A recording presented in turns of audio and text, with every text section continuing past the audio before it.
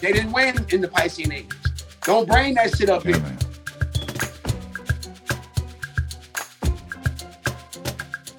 Said that there was a native story that the Mayans came from a portal, or the original native people came from a portal out of Pittsburgh and then worked their way down. Who's harnessing that energy? Yeah, who? Who's harnessing that energy? Yeah, who? That's what made us machines. This is why we were reared in schools. It's the letter P too, or look like the letter P is the letter Kuf in the Hebrew alphabet. This thing is this, like, for people to keep their integrity in this hour, you know, that's who you're gonna be able to tell who's who. And I think right now people are forced to just open up to the truth right now, man, because everything's collapsing on this fucking stuff. Everything's right here. You can't lie to yourself, you know. So we got to start really creating a new phenomenon, man, with our thoughts, because thoughts become things. We got to start really creating a new phenomenon, man. And then up in Erie, Pennsylvania, and Edinburgh, there's some universities up there. There's primary schools and stuff named after Admiral Perry. And he was a person that kind of remigrated the native people here on the land and pushed them out of their land. And it wasn't about necessarily like getting away from England, like it was all for the betterment of this new world. Like the French and Benjamin Franklin were doing deals, but yet Benjamin Franklin at the end of the day was for the betterment of America and the new world's growth. And somehow they found out something with these mounds and these grids, and they were able to take the land. To take the land, take the land, to take the land, take the land, take the land, take the land, take the land. Hey everybody, welcome to Rising from the Ashes. This is the homie Romy. So, it's been a pretty good month, pretty good syncretism month, if I do say so myself. I'm gonna read probably about 10 pages of this chapter of this book that I just got, so it's actually going to be a cold read. The book is called The Secret Architecture of Our Nation's Capital by David Oveson. The Masons and the Building of Washington, D.C. Chapter 4. What then is hidden language, and by what means can we, on earth, not only read heaven's golden alphabet, but read the lessons, warnings, and revelations aright? A quote by Thomas H. Burgoyne, Celestial Dynamics, a course of astro-metaphysical study, written in 1896. In August 1782, George Washington was in camp with his army at Newburgh on the Hudson, directing the terrible war against Britain. He had just received, as a token of admiration in which he was held in France, a gift from an old friend and a brother Mason, Elkanah Watson, who lived in Nantes in France. Watson had sent him a lambskin apron decorated with Masonic symbols. It has been wrongly acclaimed that this was the apron worn by Washington at the ceremonial laying of the cornerstone of the Capitol of the United States of America in 1793. However, on that occasion, Washington wore another gift from France, the apron presented to him in 1784 by the French General Lafayette, which had been especially embroidered by the general's wife.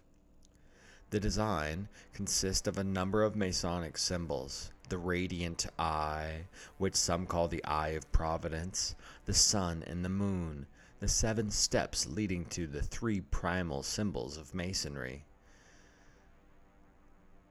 The open book, the compasses, the square. Between the 2 central columns are other symbols: the trowel, the ladder, the geometric representation of Euclid's theorem, and so on. At the bottom of the distinctive squared floor is a coffin from which a plant appears to sprout. Few people could fail to recognize this apron as Masonic, but I wonder how many people would understand just what those symbols mean. An early wood engraving depicts Washington marching behind the Masonic banner of Alexandria Lodge number 22. His face, like the design on the apron he wears, is indistinguishable. But the 22nd on the banner, the 22, moreover, is quite clear. By a strange coincidence, it was the same lodge which eventually inherited and still possesses the apron given to Washington by Elkanah Watson. The print which brings together this confluence of apron and lodge is probably the most famous wood engraving related to the early days of Washington, D.C. It shows the procession making its way to the site of the future Capitol where George Washington will lay the cornerstone. Standing in a trench cut into the southeast of the building site, the engraving is a highly imaginative, perhaps because it was cut long after the event. And while the procession of Masons may have been portrayed with some accuracy, the houses behind were not. In 1793, Washington could have been at best a shanty town, scattered around the slopes of Jenkins Heights on which the Capitol was built. All around there were marshes and undrained land. Whichever paved street procession the Masons marched along, it was not in the federal city, save in the imagination of the artist. Perhaps, indeed, the processional is shown not in the federal city at all, as so many historians have surmised, but in its initial gathering in Alexandria. As it may, there was one curious omission from the Masonic parade, which made its way to the site of the Capitol on that day in September 1793. The first Masonic lodge to have been formed within the federal city, the Federal Lodge number 15, did not join the parade. However, the Potomac Lodge number 9, working nearby Georgetown and like the federal subordinate to the Grand Lodge of Maryland, was in the procession. The Federal Lodge number 15, with James Hoban as the worshipful master, had been formed in consequence of a petition submitted by only a few days earlier, on September 6, by 3 ancient York Masons. The petition was granted on that same day by the Grand Lodge. One presumes that the lodge had been formed precisely to ensure that a federal group would attend the cornerstone ceremony, which had been widely advertised in Maryland and Columbia. However, while the widely advertised published records showed that the 3 officers of the new lodge, James Hoban, Clotworthy Stevenson, and Andrew Eustace, were present at the ceremony, these same records do not show Federal Lodge number 15 as taking part in the processional. The presence of the youthful Irish immigrant Hoban was more than a demand of Masonic protocol, for he was to be one of the architects of the Capitol, and was already an architect of the unfinished President's House to the west of the Capitol. That the Federal Lodge number 15 existed at all is significant. In particular, the fact that a lodge had been created on September 6 indicates that not only were efforts being made to ensure the new federal city was consecrated to the heavens by way of a satisfactory foundational chart and ceremony, but the preparations had been made for the future spiritual life of the new city in the form of the Masonic Lodge. The horoscope for the granting of the charter for this federal city lodge is not without interest. I imagine that the petition must have been presented shortly after tea time, when the moon was still in Virgo. This meant that the chart had 3 planets, the sun, the moon, and Mercury, in Virgo, along with the dragon's head, the Caput Draconis. Perhaps it is a merely accidental that the Latin name of the latter node is Caput, the word from which capital and capital derive. That's C-A-P-U-T, by the way. George Washington probably never knew just how close he had been to losing the commanding site of Jenkins Heights for the Capitol building of his new city, less than a decade before he rode over the island, dreaming of a splendid city which he would raise in the area, the richly wooded hill which he finally located the Capitol, had been proposed on the site for a school. In 1784, Daniel of Duddington owned Jenkins Heights, and in the course of that year had proposed to his relative John Carroll that it would make an excellent location for the new college which the latter was anxiously to build. Carroll, who was to become the first bishop of the American Catholic Church, turned down the gift, as it seemed to him that the spot was too far away from Georgetown to make a good boarding school for boys. This story is illuminating, for it shows what foresight George Washington had, where lesser men reject Jenkins Heights as being too inaccessible for a college or a school. He could adopt it as the center for a nation. The design for the Capitol had been open to the public competition. Chosen design was that drawn up by an amateur architect and the professional physician Dr. William Thornton. However, the designs of the Parisian Stephen Hallett had impressed both George Washington and Jefferson. Thornton, although a speculative mason, was not a practicing architect, and from the outset his plan was to criticize on every practical grounds by the only two trained architects involved, Hallett and James Hoban. Hoban was appointed superintendent on November 21, 1793, while Hallett was appointed his assistant, both supposedly to supervise the execution of Thornton's plan, which began to reveal difficulties from the outset. Before the genius of the mason Benjamin Latrobe was released on the Capitol, a compromise had been worked out which Hallett amended Thornton's design. This explains why Hallett's name, as well as that of Hoban, was engraved into the silver plate that was placed upon the cornerstone which the masons laid with such pomp and ceremony on September 18th. Even though Hallett was replaced in 1795 by the English-trained architect George Hadfield, the formal laying of the cornerstone was no new thing. Even in America, it was already a ritual sacrificed by Masonic tradition, a throwback to an age when it was believed that all human activities were overseen by the gods.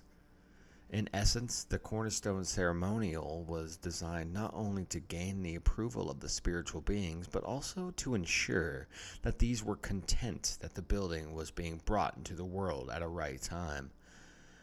That is one reason why it was a commonplace for those designing cornerstone rituals to examine the time of the ceremonial in the light of astrology.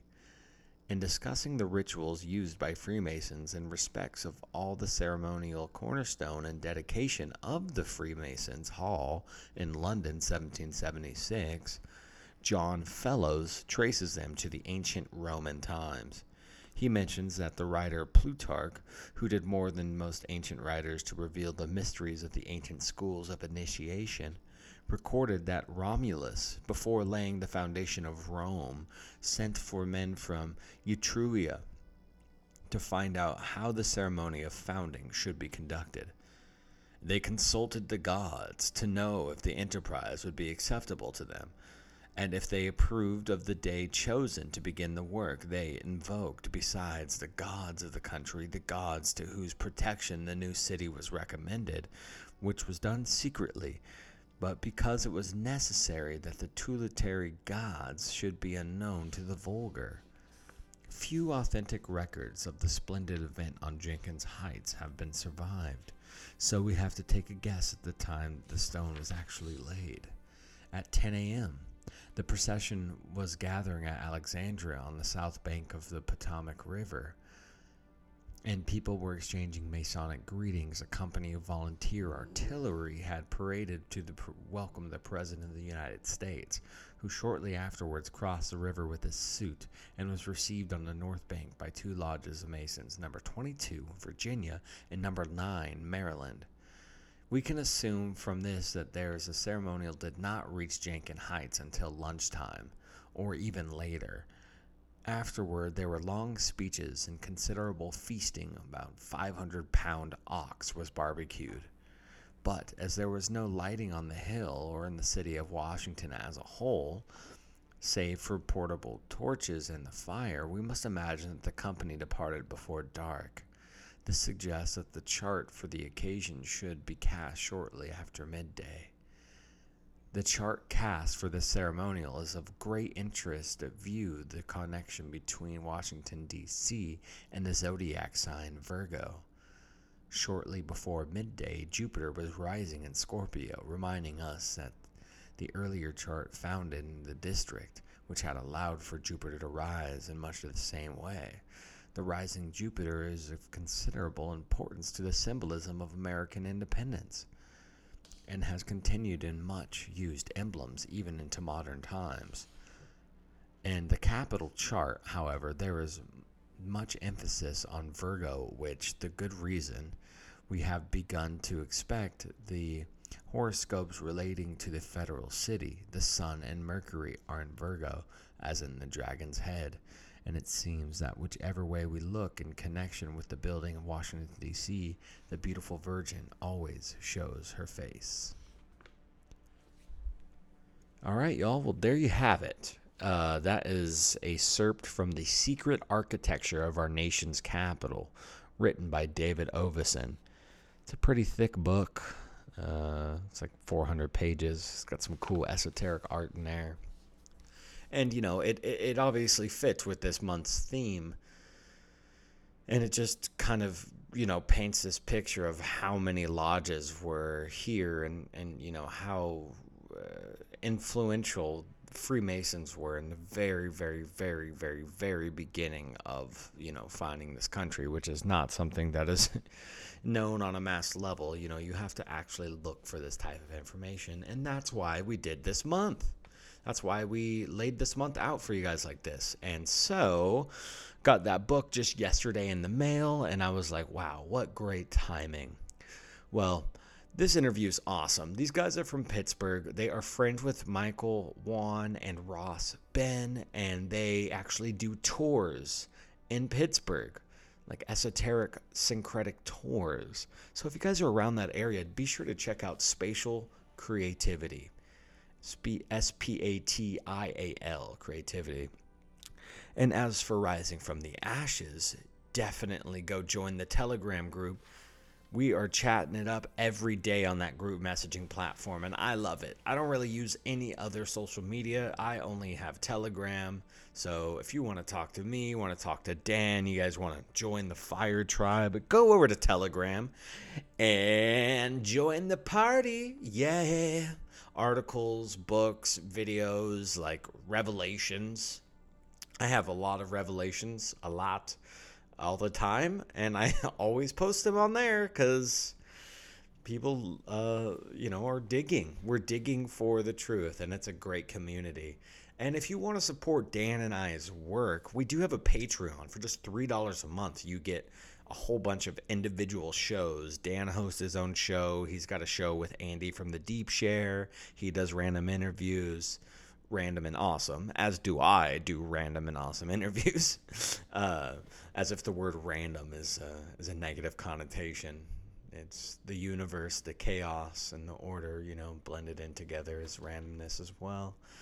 Anywho, I shared that chapter 4 because I thought it was cool that there was this, you know, astrological tie to everything. And that's really what the initiates are about. Initiates are about understanding the cycles and the stars, and as above, so below. It's a lot of Hermetic principles lied throughout the Freemasonry and higher initiate clubs like that.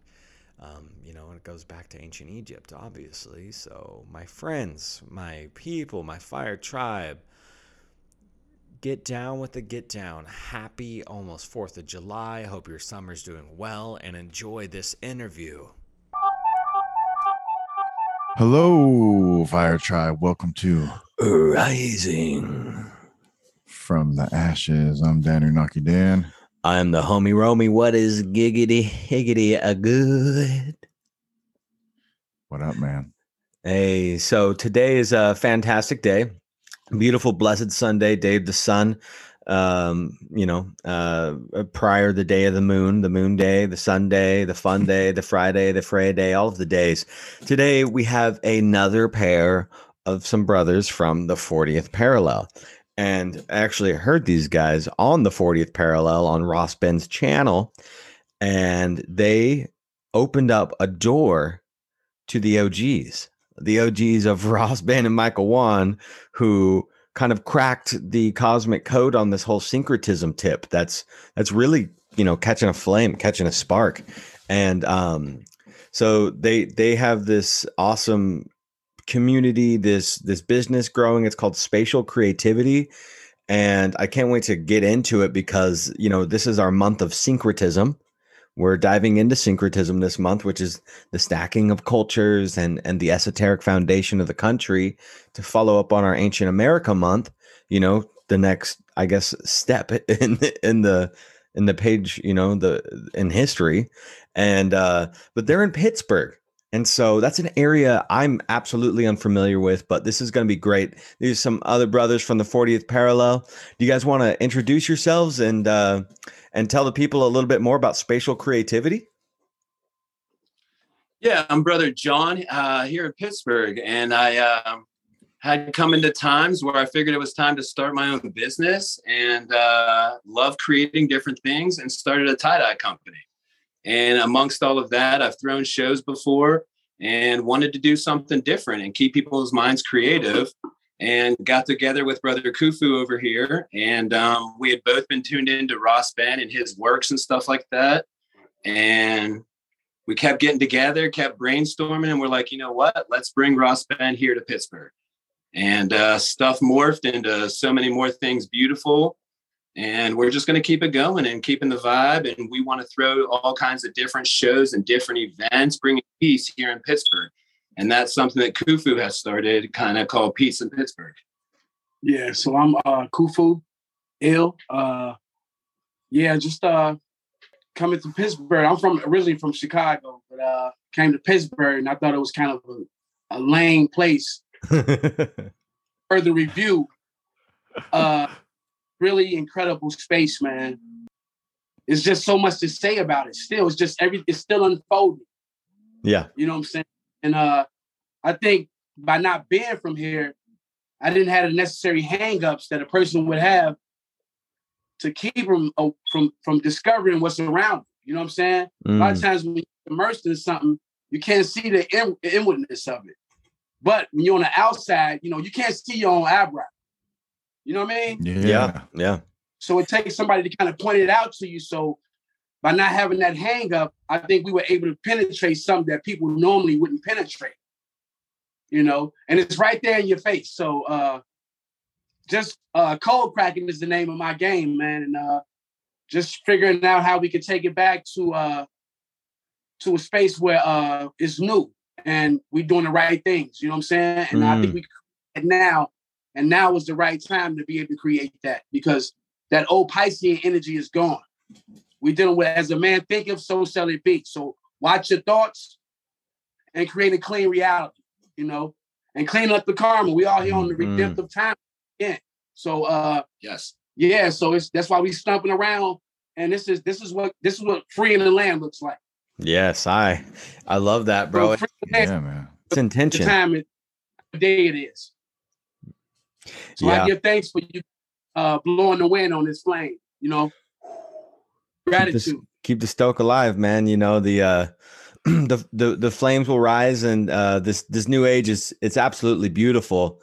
There's a lot of light coming through, and I think what you guys are doing is absolutely amazing. And to reference what you said about when you're immersed in something, sometimes you can't really appreciate everything because you haven't stepped back, you haven't looked at it from the outside, you haven't traveled. And I think that's why a lot of the indigenous people of this land were vagabondish. They traveled around because they knew the movement, the energy of movement, and the spirit moves and the soul moves, and it keeps going in order for it to grow, and in order to really connect with the land of all these different places, because there's so much. Every piece of land is sacred. and there's so much story to be told in each piece, you know? Ancient land everywhere. Yeah, it's only getting more ancient too, but it's also present and future at the same time. So time is a trip. Speaking of that, you're from Chi-Town. You know, you have the Cloud Gate over there. That's a trip piece of esoteric art, right? The Cloud Gate. It's like that Mir bean. It's like the Mir cloud that's there.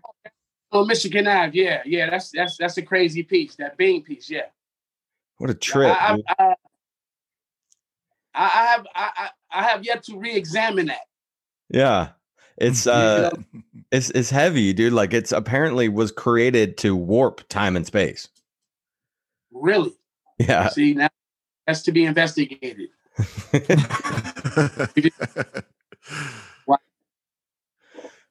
Well, let's dig into to Pittsburgh. Like maybe we can start with the top down. You know, starting with the name of Pittsburgh. It seems like almost like a conundrum in itself, right? You have like the pit and you have the berg, like the top and the bottom, and you know, there's some like hermetic stuff going on there. What's up with the name of Pittsburgh, and where does that originate from? I actually do not know. William Pitt, you know what I'm saying? And now they conjoined that Berg thing, you know. And it's so much behind that William Pitt. I mean, the whole Pitt thing, but I'm thinking it probably derived from William Pitt in some form or fashion. But the in-depth was put together. I really, really don't know the ins and outs of that. Yeah. All good. It was Pittsburgh. It was something else before. Yeah, it was a few names before. But then I think once the French came along and some other people, and then finally with William Penn, Pittsburgh stuck. And it was it was always with the GH, and they tried to have them drop the H, but the Pittsburgh always stuck. Yeah. So it's a lot of stories behind that Pittsburgh thing, man. So I heard something. I think it was Ross Ben in the video you guys did that said, you know, to name an entire town after somebody who's never stepped foot in the country. Is this guy? So yes. he never came over here. And what was his? Do you guys know his significance at all, though? He was the Prime Minister of England. Oh shit! Okay, there we go. Son ended up, I believe, becoming Prime Minister also. Yeah, so deep politics, but weren't we trying to separate from England, the mainstream story, right? So that's weird, bro. That's weird. Yeah, this is Well, you know, and then we were just talking about Admiral Perry, and there's like a high school up here named for Perrysville, and then up in Erie, Pennsylvania, and Edinburgh, there's some universities up there. There's primary schools and stuff named after Admiral Perry, and he was a person that kind of remigrated the native people here on the land and pushed them out of their land. And it wasn't about necessarily like getting away from England. Like it was all for the betterment of this new world. Like the French and Benjamin Franklin were doing deals, but yet Benjamin Franklin at the end of the day was for the betterment of America and the new world's growth.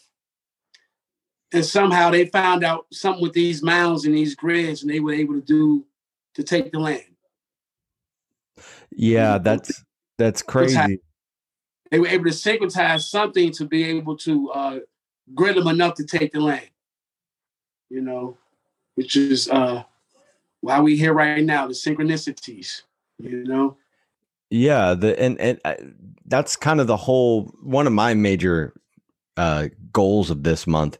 With the syncretism and getting Gaston like yourself and people who research this is to find out more of the reason actually as to why, you know, the mounds were, I mean, I have a bit large idea as to why the mounds were you know, created by their people, but not the hijacking of the mounds and the syncretism itself. Like why did this new world need to get created in the sense of, you know, like going to all these mound places? Is it because they were so geomantically charged or electromagnetically charged, and they were just like, well, we need that, we gotta have that? Yeah, but because if you ever go to these mounds, you can almost see why they make like it's almost like heroin. You know, I've never had heroin, but if it's like addiction, like these mounds could be addicting. You know what I'm saying? So beyond them being just like burial grounds, they were also known to be tumuluses where these energy points where they can abstract these energies from right there. You know what I'm saying? So it's incredible how they were able to figure this out, this old science. Because we just found out that this goes back as far as Enlil. Enki and Enlil. Yes. So this mound thing is something that's ancient. Can we expand on that? Like goes back to Enlil. Like what you mean on that? I'm just this is recently. I just recently dug up, and if you type in the children of Enlil, Mythology 7. Yeah, it's a piece on Mythology 7. Yeah, I think it's their YouTube channel is Mythology 7, and he gives like a great little breakdown. I mean, it tripped me out, man. So if you could do the knowledge to that, kind of get a perspective for yourself, you can see how old this mound thing is. You know, and just engaging these mounds, all this synchronicity kicks in. You know, the thing right now we having is a thing with birds. You know, just it's incredible. The pathways and the port. Those birds being the gateway to open up the pathways and the portals. Mm-hmm. Everything that we see, not just the synchronicities. Yeah, so we headed to Marietta, to the Marietta, Ohio, to Mound Cemetery. My goodness. Okay. Walking up was incredible. It's like a big titty sticking out the land. I love that.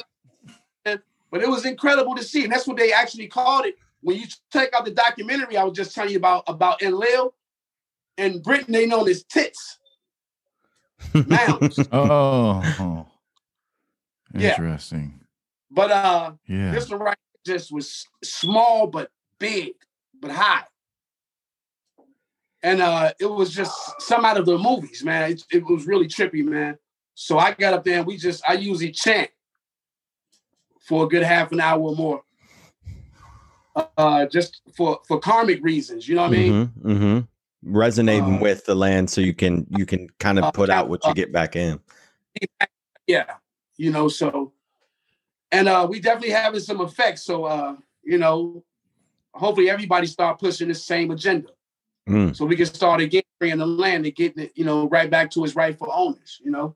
Yeah. Yeah. Coming back to this Aquarian age, man, like it, you know, it's supposed to be, you know, because just a small description, in my opinion, of how I visualize it is the Piscean age was a darker, murkier kind of, you know, swimming through these muddy waters through all this tainted bullshit. And it's a little bit darker of a period, but the Aquarian age is like the water barrier was pouring out water and it's filtering the water and the water is able to flow. And that allows a lot more light to come in. And that's kind of this idea through like, you know, an esoteric lens as to what we might be able to see. You know, it's still going to be water. There's still going to be some muck and some murk. There's going to be so much more light coming through and there's going to be so much more awakening happening. And so keeping the stoke going, like we were talking about earlier, blowing on that, just fucking vibing and tribing, bro.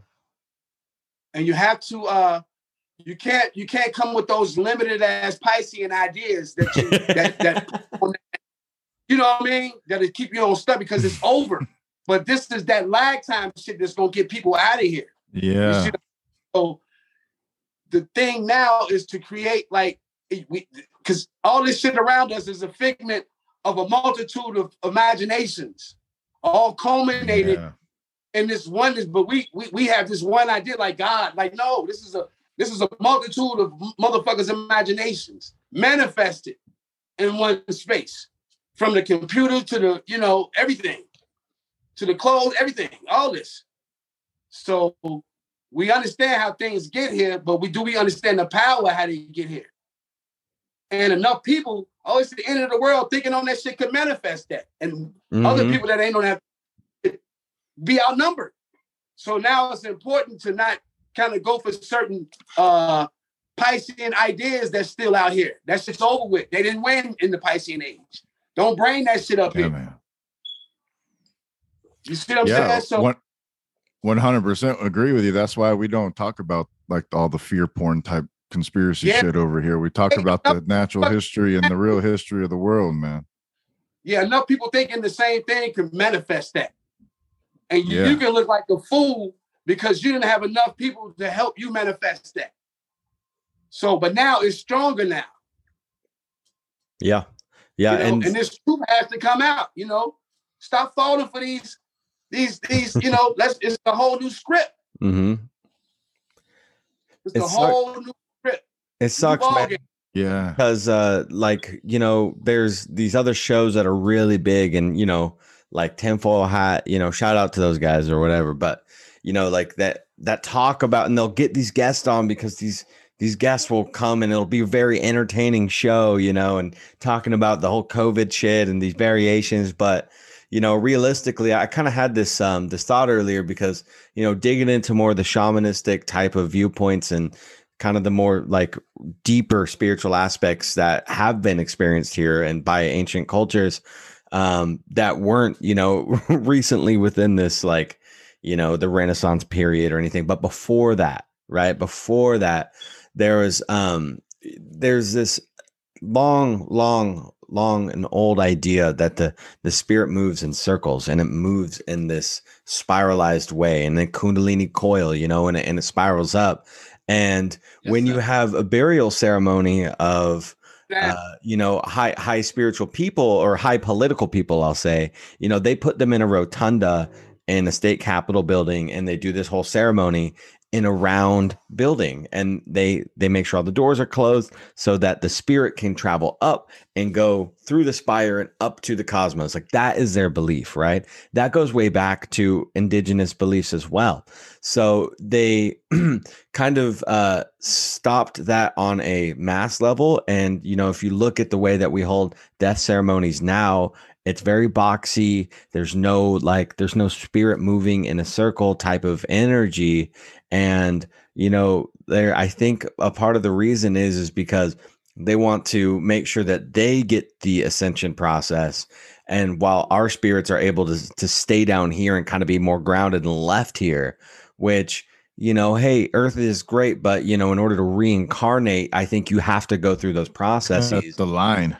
Yeah. Right. They're cutting the line. Yeah, man. For real. Dan, you were going to ask a question? I was, I thought that was a good thread, but when you guys were talking about Enlil and the children of Enlil and the mounds, that totally got me thinking. Does that connect into like the Canaanite idea and everything? Because it seems like that connects into like Osiris and everything too, and the whole idea of Osiris being like a Canaanite or Enlil. I don't know. Again, it's still further research on that. So this is something that tripped me out that I'm still digging in on. So you could be like right on point. You know what I'm saying? So, let's look into that. I think it did have some old text and some tribes. Some Thothian in it. Yeah, some tribes and different cultures blending together to bring it through. Yeah. And also, then I was gonna say Edinburgh is a capital of Scotland also. And so correct. The fact I was there. Yeah, the fact. Huh? Okay, yeah. Beautiful castle country. And I don't know the research of Edinburgh, Pennsylvania, but you just wonder if some from those English roots, if they were trying to copy from Edinburgh, Scotland. Yeah, just like York too, and New York, right? They taken that also from same area. Let's go into that now. Let's kind of tie into, I love the conscious talk. I think consciousness and the spiritual thing is threaded throughout it. Everyone here on this council right now, I think we're all vibing on that absolute. And but definitely 100p trying to find out some more of these like Masonic roots or the more of the esoteric arts that's in Pittsburgh. Like, if you were to kind of like direct us, on it without giving away all the gravy. Obviously, we want you guys to be able to host the walks, and all this stuff. But to entice us, what's going on in Pittsburgh, bro? Where do we start out at? Like, what's like the number one spot to go check and lead us through this, if you will? Well, kind of on the start of our tour, we went down to the Point. And that's kind of where not just Three Rivers, but a fourth river, an aquifer, meets underneath. And that's where that river from the Point is coming from, is actually the fourth river. And there's a lot of metaphysical stuff happening there. A lot. Portals. Like, that's why we think that Duquesne and the French came here, was to kind of understand the metaphysical, if there was a portal to be opened, and not just the portal, but the underworld. There was an underworld here, which explains even more Metalcroft, which is where we'll be going tomorrow. We call it Metalcroft Mondays. And right now they're doing excavation. Oh, as shit. we speak. I think you can get on live now. Yeah. And look how crazy this is. We pull this stunt and all of a sudden this shit is unfolded. Man, that's like when Jack Parsons and his partner, they went and did this like ceremony to Pan, and the next thing you know, all this like these alien sightings start coming in. Man, it's Jack Parsons. Did you say Pan? To Pan? Yeah, Pan. Like like Pan, like he's got like the goat horns and shit.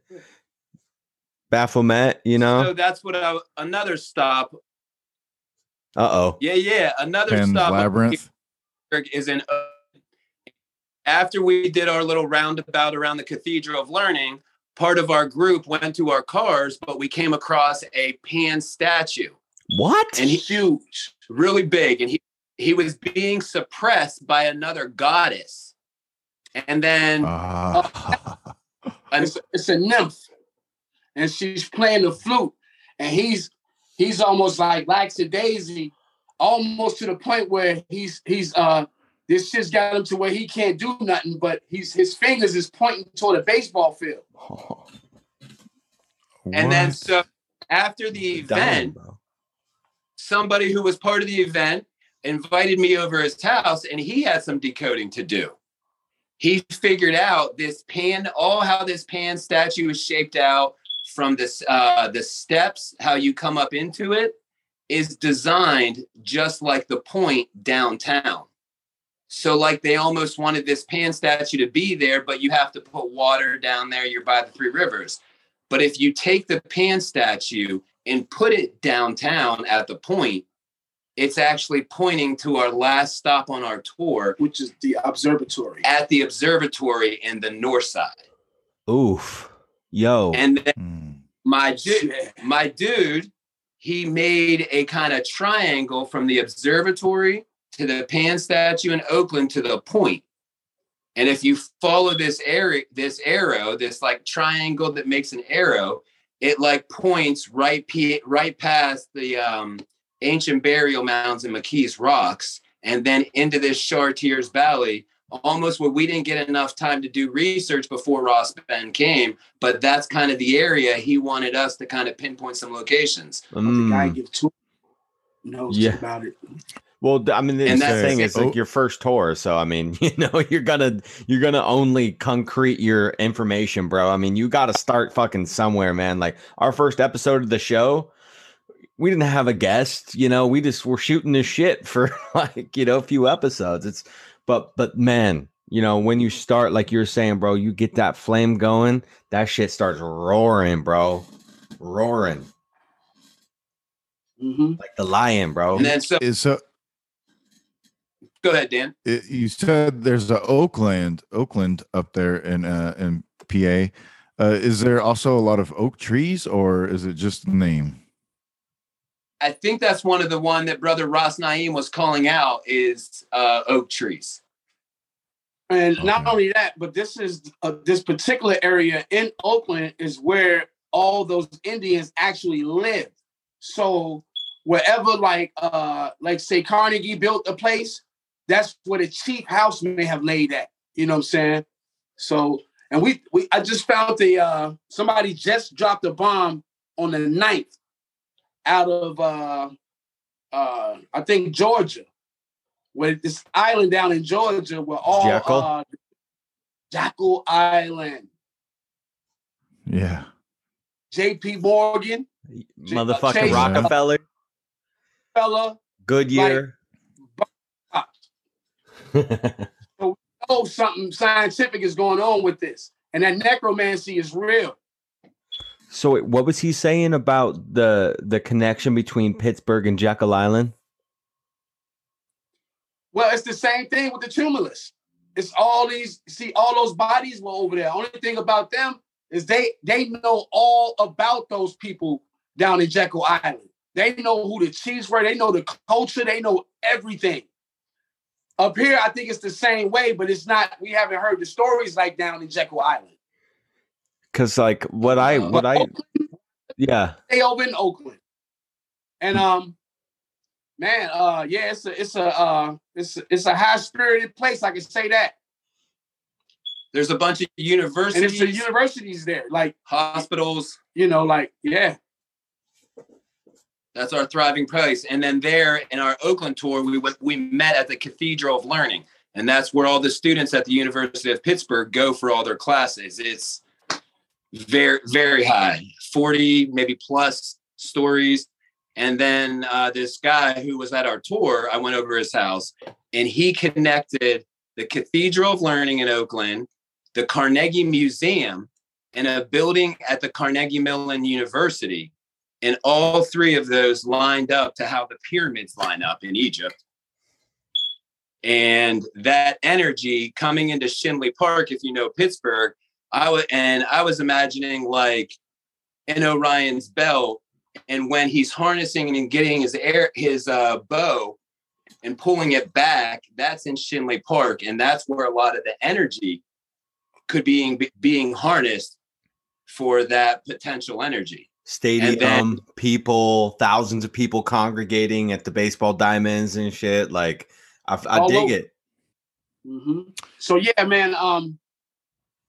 Just tapping into this whole thing has been it's definitely changed the course of life. Like, I never thought I'd be talking about Pittsburgh shit. Like, like George Washington, like 2022, like you know what I'm saying. But upon further review, here we are, and it's 40.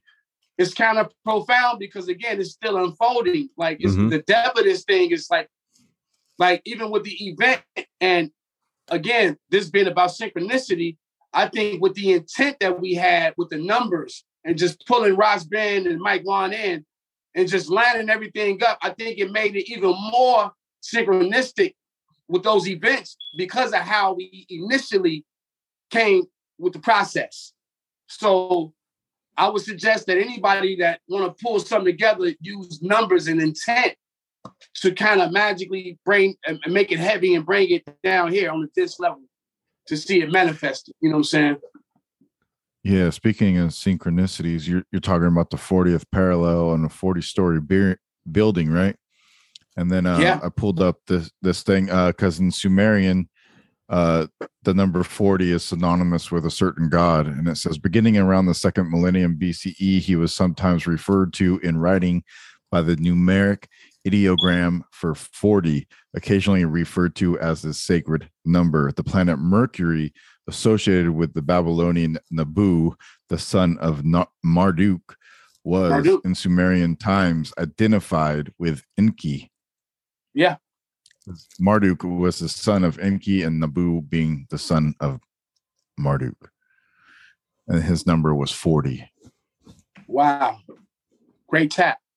Yo, and I wanted to kind of tie back into the cathedral learning. Like, can we go in more on some of the esoteric foundation of this? Like, what did you guys find out and go into the presentation?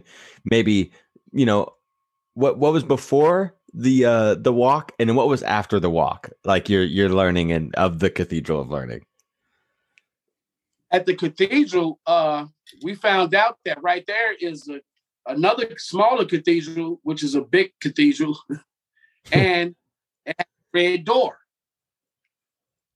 And red doors are very special, is what So- Ross Ben turned us on. So if you ever go to a church or a cathedral, Gothic looking church, and you see a red door, know that there's bodies underneath, and that's atonements.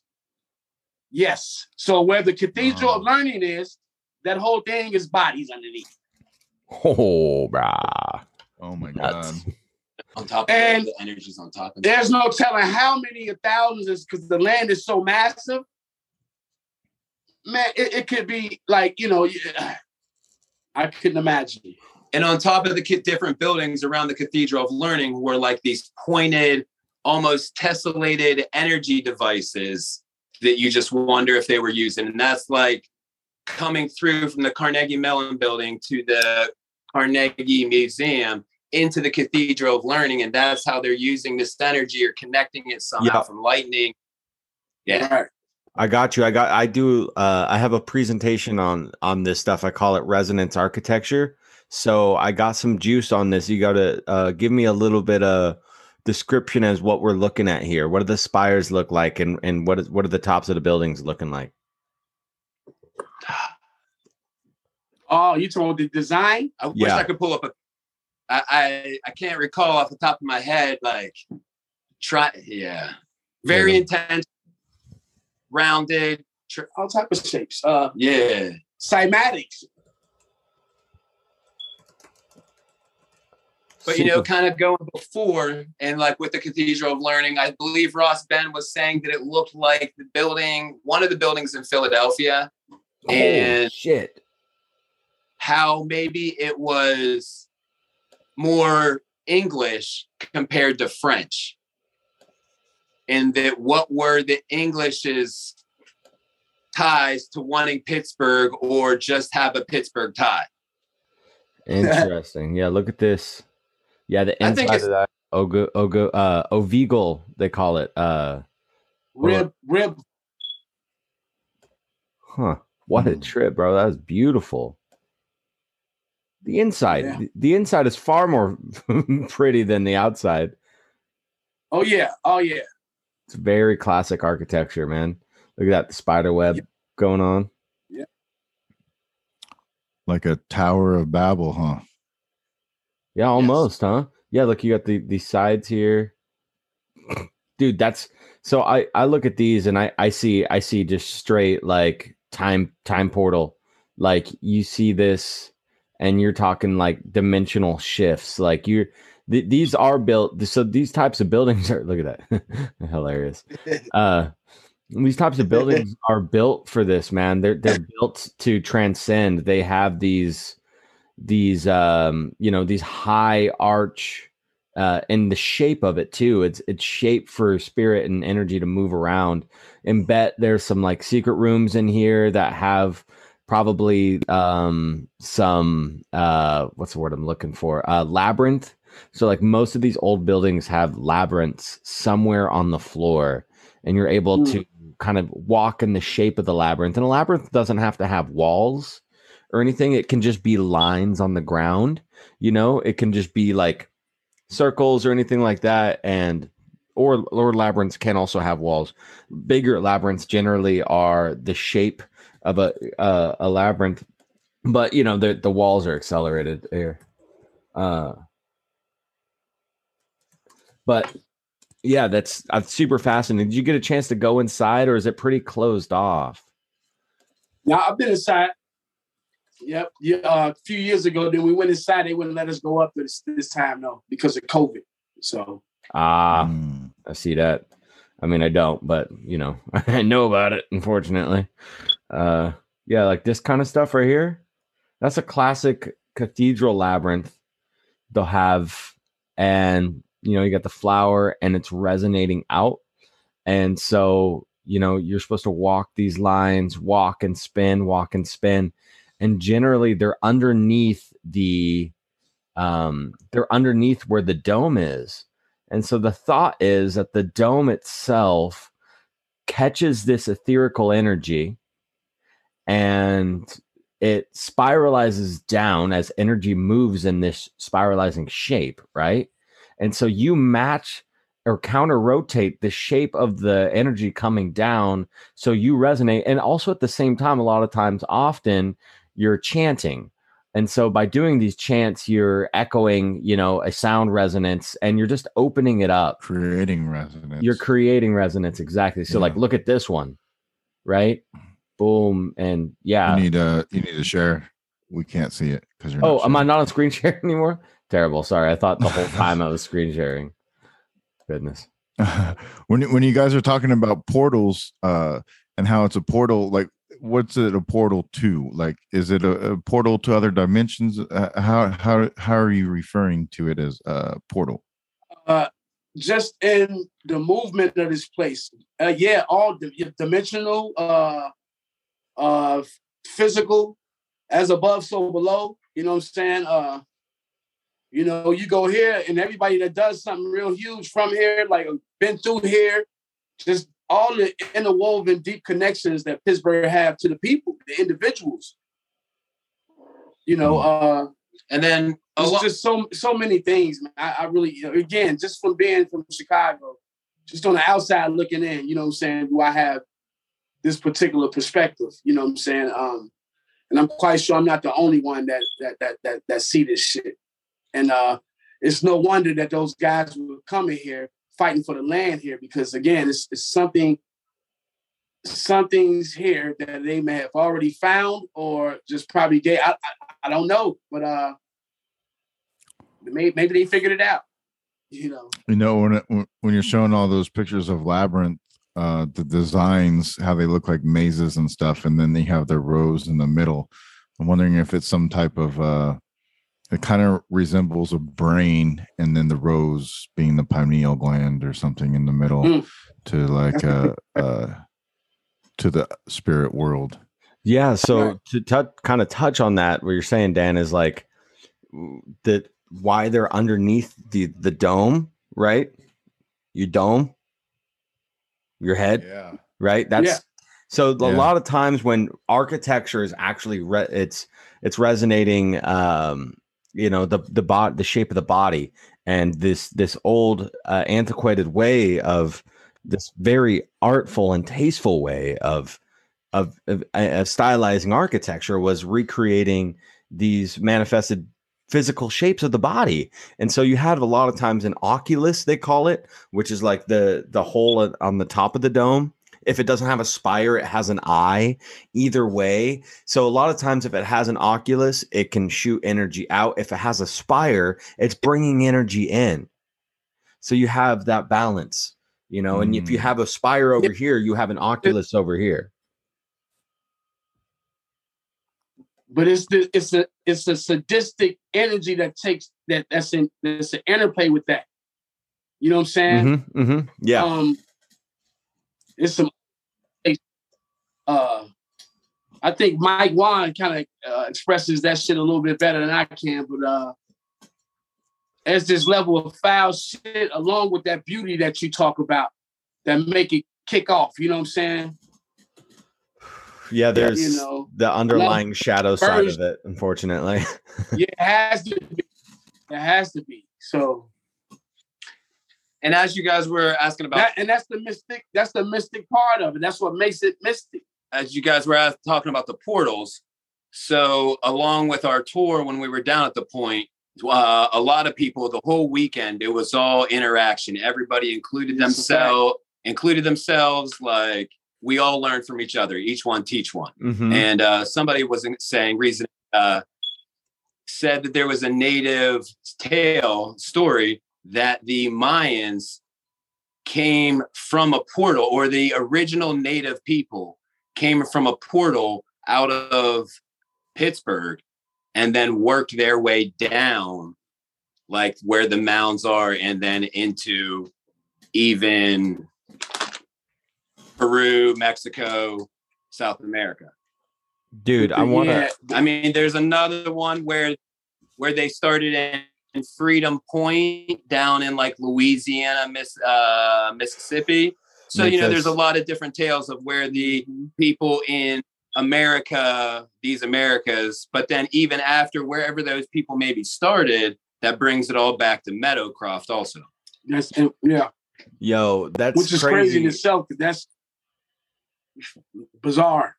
This it synchronistically lines up to this episode I was listening right up until we started recording. I was trying to finish this Higher Side Chats episode that just came out with Gregory Little. And in that, he talks about, because he's had a lot of interactions with, like, you know, real indigenous shamans, like natives of this land here. And through that, like back in the 80s, he was talking to this this guy, and he told him, this guy who was a shaman, sorry, like, praise be, you know, respect to the people doing the real work. But he said that what the natives here were calling like what some people call the jinn or the fairy people, this, you know, the spirit realm, like like some people call them aliens, right? In the Vedics, they call them jinn, you know, in Scotland, they call them the fair folk. But here they were calling them Maya or Mayan. And so it's the fact that you just said that they thought the Mayans came from the mounds or the portals there in Pittsburgh and moved their way down south. That ties into this thing that Gregory Little was saying, that what they considered to be these high spiritual beings that came from elsewhere are called Mayan. And so that just blew my mind. That's something I learned today. I mean, like, I'm talking a couple fucking hours ago. You know, I was listening to this episode, and it's and I started thinking about it, you know, because you know, looking at some of these pyramids and everything, like there's liquid mercury underneath these pyramids, like they were on some next level shit. And it's like they had to been some higher source information coming down, you know, like trip out, dude. Enough to leave enough breadcrumbs behind, you know, so it's still unfolding. Yeah man, what a trip, dude. So go ahead. With those synchronicities, you know, it's up to us to pick up those breadcrumbs, and, you know, keep picking you know, don't be afraid to email Michael Wan or Ross Ben, you know, what are these things that I'm feeling? Because now's the time, like, move into that energy. Don't be afraid of it. Absolutely. And it'll embrace you. It'll embrace you, you know, like the fact that, you know, you guys are having more synchronistic moments, you know, as you're entailing this, you're getting embraced, and you're like, it's your intuition just like guiding you on this fucking path. So that leads, yes, go ahead. When we was going to Marietta, the thing with the birds is, like, I've never seen so many turkey hawks in my life, like on the way to anywhere. And after. It's such a, no, not even, after was a wrap. You know, they were gone. You know what I'm saying? Like, the way back, still daylight, we saw not one turkey hawk. So it was like we had done our business on the mound, and like the ancestors like gave us everything, blessed us, protected us, and we did our thing. And now we were on our way home. Beautiful. No birds. You know? So it was just but we did make note of that, you know what I'm saying? Just on the way, like, yo, what's up with these turkey? What is it? Not turkey hawks, but turkey buzzards? Turkey vultures. Vultures, yeah. Turkey vultures. Yeah, we got mad turkey vultures. Like when people come up to, and I think this is just this, I live on some pretty sacred hill over here in Cali. We got hawks and turkey vultures like all day, a minimum of like 20 on this hill, like this mountain, and they're just circling. I mean, there's lots of food for them out here. But yeah, it's also because it's spiritual, like, you know, talking about indigenous culture and their belief systems, you know, they were highly in tune with the air aspect and the birds, and that believing that the birds were the communicators and connectors between us and the gods and that information. Why wouldn't they be, bro? Why not? You know, like if you know, it's interesting. They have hollow bones. They say, right? Birds have hollow bones. I'm not sure if that's true for every bird species, but to think that if your bones are hollow, and the fact that they say that, and that's like a part of our knowing, what if a spirit can go into a bird because of its hollow bone nature, that nature of like it being able to just absorb and like being a part of the spirit world as well as part of the physical world, and having both of those together, like just so beautiful, man, like so poetically, and it's happening here in reality. It's not in a fucking fairy tale. It is here, man. Embrace the birds, bro. Also, they have a collective consciousness. So it's like if you know one bird, you pretty much know them all. That's the thing about birds. So even when you see them fly in synchronicity like they do, it's because of that same collective consciousness we talking about. You know what I'm saying? So yeah. Love that, man. My boy Gordy Two Shoes, he, you know, he's part of the spiders and everything. He's been taking care of this family of owls for 2.5 years. Like he basically got out of rehab and, you know, needed to basically like get in tune with himself. And so he went to this tree one time. He just loved this tree. Didn't know there was a family of owls living in this tree. And when he was there, like he was doing some meditating or trying to learn how to meditate. And he looks up and these owls are just there and they're like looking at him. And, you know, and he's just like, whoa, like, can I be here? You guys cool with this? And since then he visits them. He puts like, they allow him to put a camera up. Like owls don't allow a lot of people to be around them. Like that's just not really an owl tendency, but he's got the vibe. And funny enough, like now they follow him like around town, and his mom, who he's not there all the time, but now it's at his mom's house. These owls are chilling at his mom's house and protecting his mom. That's real. That's very powerful. Right? Yo. So where were we at we were on the portal. So we were at the point, and then we went to the point in the pan, and there was like a connection between that. But okay. No, sorry. Real quick. Let me get into this. What do you guys know or think or feel about the convergence of 4 rivers? Now this goes back. This goes way back. This is an Atlantean thing. There's something tying in the connection of 4 rivers to our ancestors, and there's something beautiful about it. What do you guys feel about that? That's the portal. That's the thing that makes the portal. So there was a Facebook post. They're like this guy, Odd Mysteries of Pittsburgh, and he was tying in, like he had some biblical scripture up there, maybe from Genesis, about like the 4 rivers there, naming the Euphrates and a couple of those other ones. And he kind of left it at this odd mysteries, like you form your own opinion. And, you know, just one of my hypotheses is, you know, did some plate shift when Pangea was happening, and like part of them stayed over here and some of them went over to the Middle East? I mean, I don't think that, but how are we staying open to like what is this portals? What are these energies here? Wow. And what are they talking about? What are they talking about to keep creating? And you know, going up along the Allegheny, there's all kinds of these aquifers that come down to form that energy. If you guys ever get a chance to come to Pittsburgh, it's very cool, powerful energy around the point. And we in the age of apocalypse, man. So we should not be tripping like on like what's about to be unveiled. And you know what I'm saying? Yeah. Apocalypse is not doom and gloom. It's just to reveal something that's been hidden. And I think everything that's been under the stones are being turned over now. Mm-hmm. Let the snakes roll, and we bro. Like, if you got eyes, you know, a lot of things are taking place that it's crazy. So, and I think that's due to the unveiling and the quickening, because people are waking up to shit. Yeah. When we were talking to Juan and Ben, Ross Ben, a lot of what we were talking about is the transitions, and there's many transitions going on right now, probably even with people you know, or even yourselves. Yes. People are moving around a lot more than that they have been. They're not staying still in one place. People that can't accept what's the new frequency that's going on are having a hard time and are unable. They're stuck. they're unable to move, but the people that are feeling the energies are able to move around and make better choices for their life.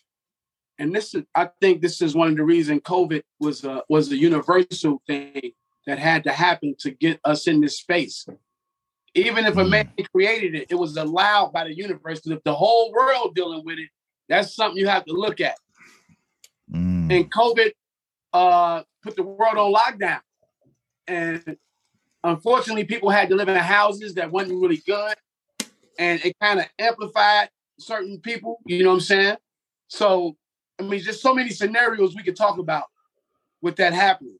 Certain people got locked in and figured out everything about themselves that they needed to know.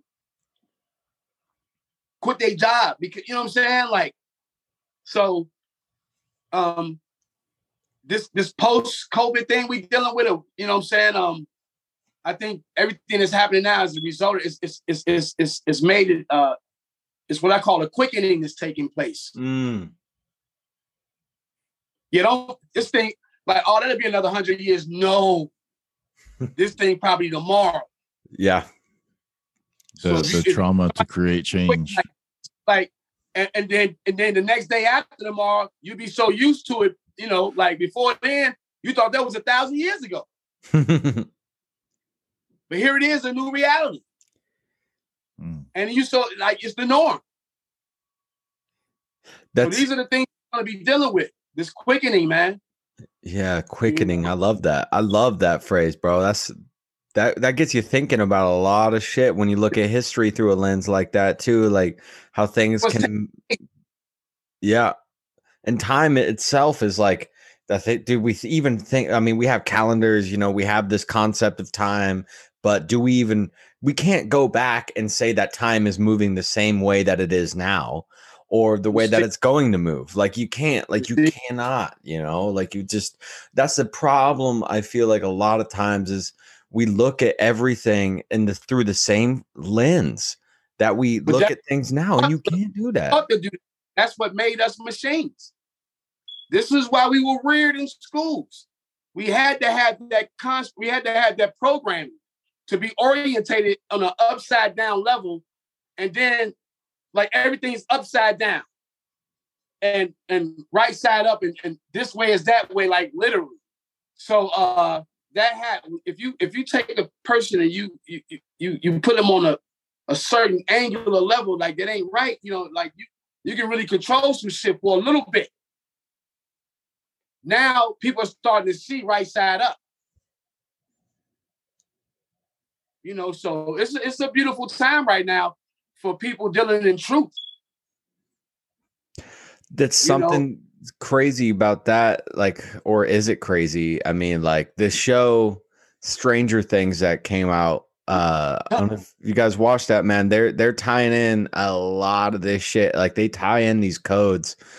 You know, the obviously mainstream media and shows like that, they're tapped in, you know, but the thing is about that show is they talk about this upside down world, you know, and battling that upside down world and dealing with it. And the girl that is on there, her name's 11. And what's the 11th card? The tarot card. That's the justice card, man. Justice. Right.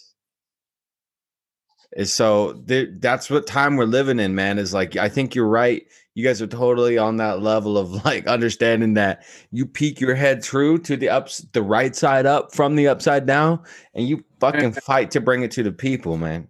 Yeah, man. It's insane, man. And it's like, that's when you know the bullshit is out here. Like, you know, like this thing is this, like for people to keep their integrity in this hour, you know, that's who you're going to be able to tell who's who.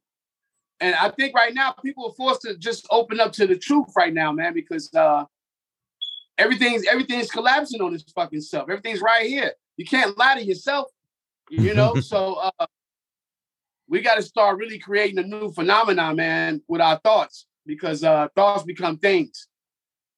And swimming in this new age we swimming in right now, that old way of getting down, it's not going to apply. It won't work in this new phenomenon. And that's kind of what Michael was talking about when he was here, is with the water, is like a lot of this is arts, technology, industry. Like Pittsburgh's always been on the water, and they found a way to harness that. So whoever you are, you know, when people from out of town move here, they're not stuck in those constraints of the old world, and they're able to just flourish, use that different kind of water, Aquarian energy that's all around, and just create, form art. Like we know a bunch of art. Like Pittsburgh is just known for so many visual artists to computer. Like, yeah, it's crazy. Like, again, it's a small place, man, but it's a phenomenon of these different types of art, like geniuses. You know what I'm saying? Like it's an incredible place, man. Incredible people, and people from all over starting to come here now.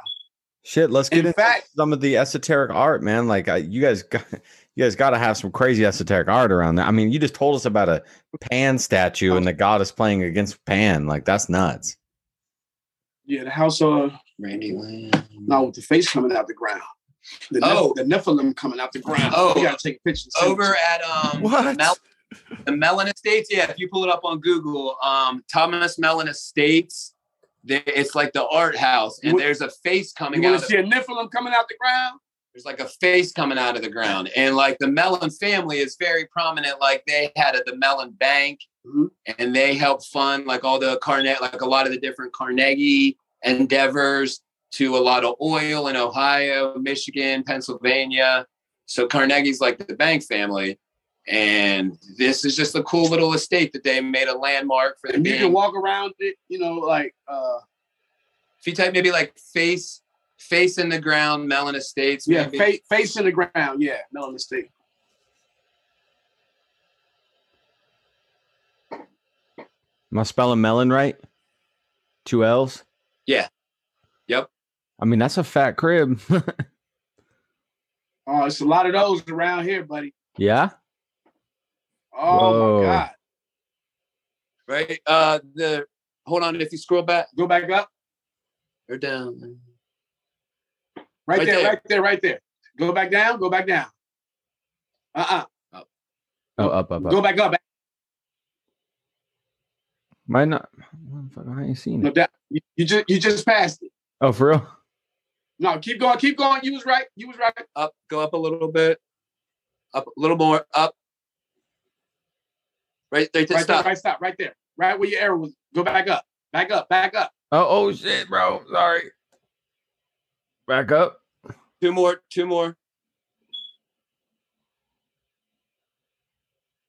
Right there to the right. Right there. Third one. No. This one. Oh shit. Okay, I see you. Yeah. With the tree coming out of his mouth? Yes. Whoa. That might have been an oak. I think we were trying to figure out that tree. The oak. No, that's not an oak. That's not an oak. That's a some sort of pine. I don't know. It's not pine. Well, it's. I mean, those leaves. Oh, pine, it's super pine green, is related. so it might. Pine is related to Nimrod, though. I should see. The Titans. Oh no! It's not a coniferous. I thought for some reason it's.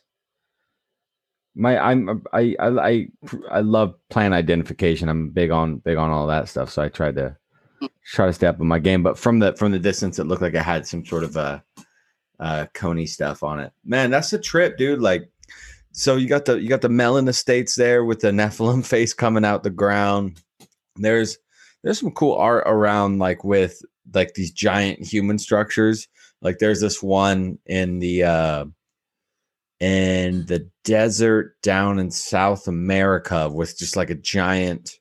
It's in like, I'm talking like the middle of the desert. This artist went out of his way to put this in the middle of the desert, and it's, you got to think is like, are these artists tapped into some sort of collective consciousness, or they just think this would be a cool idea, or they really like believe that the giants live in the ground, or there's this concept of, the ancestors retreating back into the ground, or it's a trip, man. probably right, man. I think a lot of times that process of going through the emotions in art is a meditation, and people do tap into a universal energy. There is a library out here called the Akashic Records, and a lot of times, unbeknownst to the painter or the whoever doing what in that meditative state, could be getting some downloads that can kind of be expressed through the art. You know what I mean? Praise be the meditation, man. Praise be the vibes. Honestly, like I'm just trying to tune in all the time. Like anytime I'm like able to, I'm like, yes, let's go.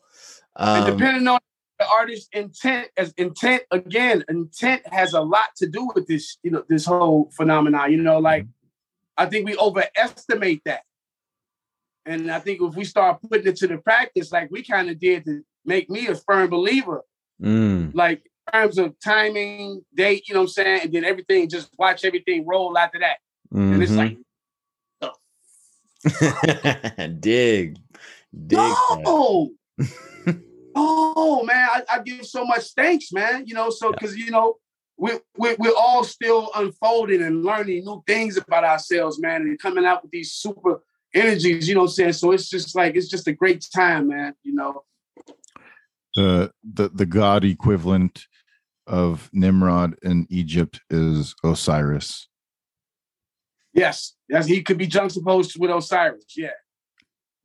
So the pine tree representing Nimrod is also could be representing Osiris, and there. So it's all conjuncting at the same type of idea of these earthly pagan gods that were here building mounts and have some type of connection to the land, predating some of these other things.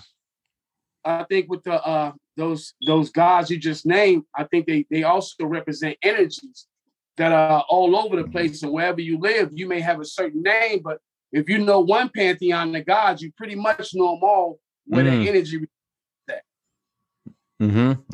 Yeah, just like you're just in exactly. Like you can really start to see the story unfold when you know one major story. Yeah, the juxtapositioning that we call, how to juxtapose and understand who was who according to the energies, Yeah. And we personify the energies because we're all as above, so below. So, we have all the signs within us, you know what I'm saying? It's just certain signs resonated more so, so these energies this is a thought, this is a Heru, this is a, this is a thought, this, I'm saying? Like, this is what's real. And again, once we understand the pantheon, we can understand the people around us. That's facts. Yeah. This, like they say, the return of this. Now, if they say it's the return of the seven this, it's the return of the seven this, but don't be looking for seven physical people. Look for the seven physical people, but they are in the multitudes. The return of Christ, they're in the multitudes. This is not just the one thing, you know what I'm saying? It's a multiple thing, but that those returns are here. I love the juxtaposition, that term. I actually kind of forgot about it for a little bit, but that kind of ties into this whole concept of syncretism, like to juxtapose something or to syncretize it. It's like, it's a stacking of two different things, but they're correlating, or one's an immersion. But I guess a lot of it has to do with the intention of the immersion, like these let's tie back into Pittsburgh too. Like, let's talk about some more of these like Masonic rituals, or like what are some other very strange things that you guys found on your presentation? Well, right across the street from the Shawnee burial mounds. Yeah, the across the street from the Shawnee burial mound, where over 4,000 of those bones are, directly across this small street is a hotel where this is like big wigs, man. Like just stand outside this hotel, you be like, who the fuck? Like I'm serious. And it's been like this for Ronald Reagan been there. Trump. This is right across the street from the tumulus. From the 4,000 person Shawnee burial mound. And the doorway line up to 3 obelisks. Whoa. From the church. And then to the entrance of the door to this Duquesne Hotel. So we know there's an underground thing going on big time. So if you leave like the church and the burial mound, you go up to Mellon Park.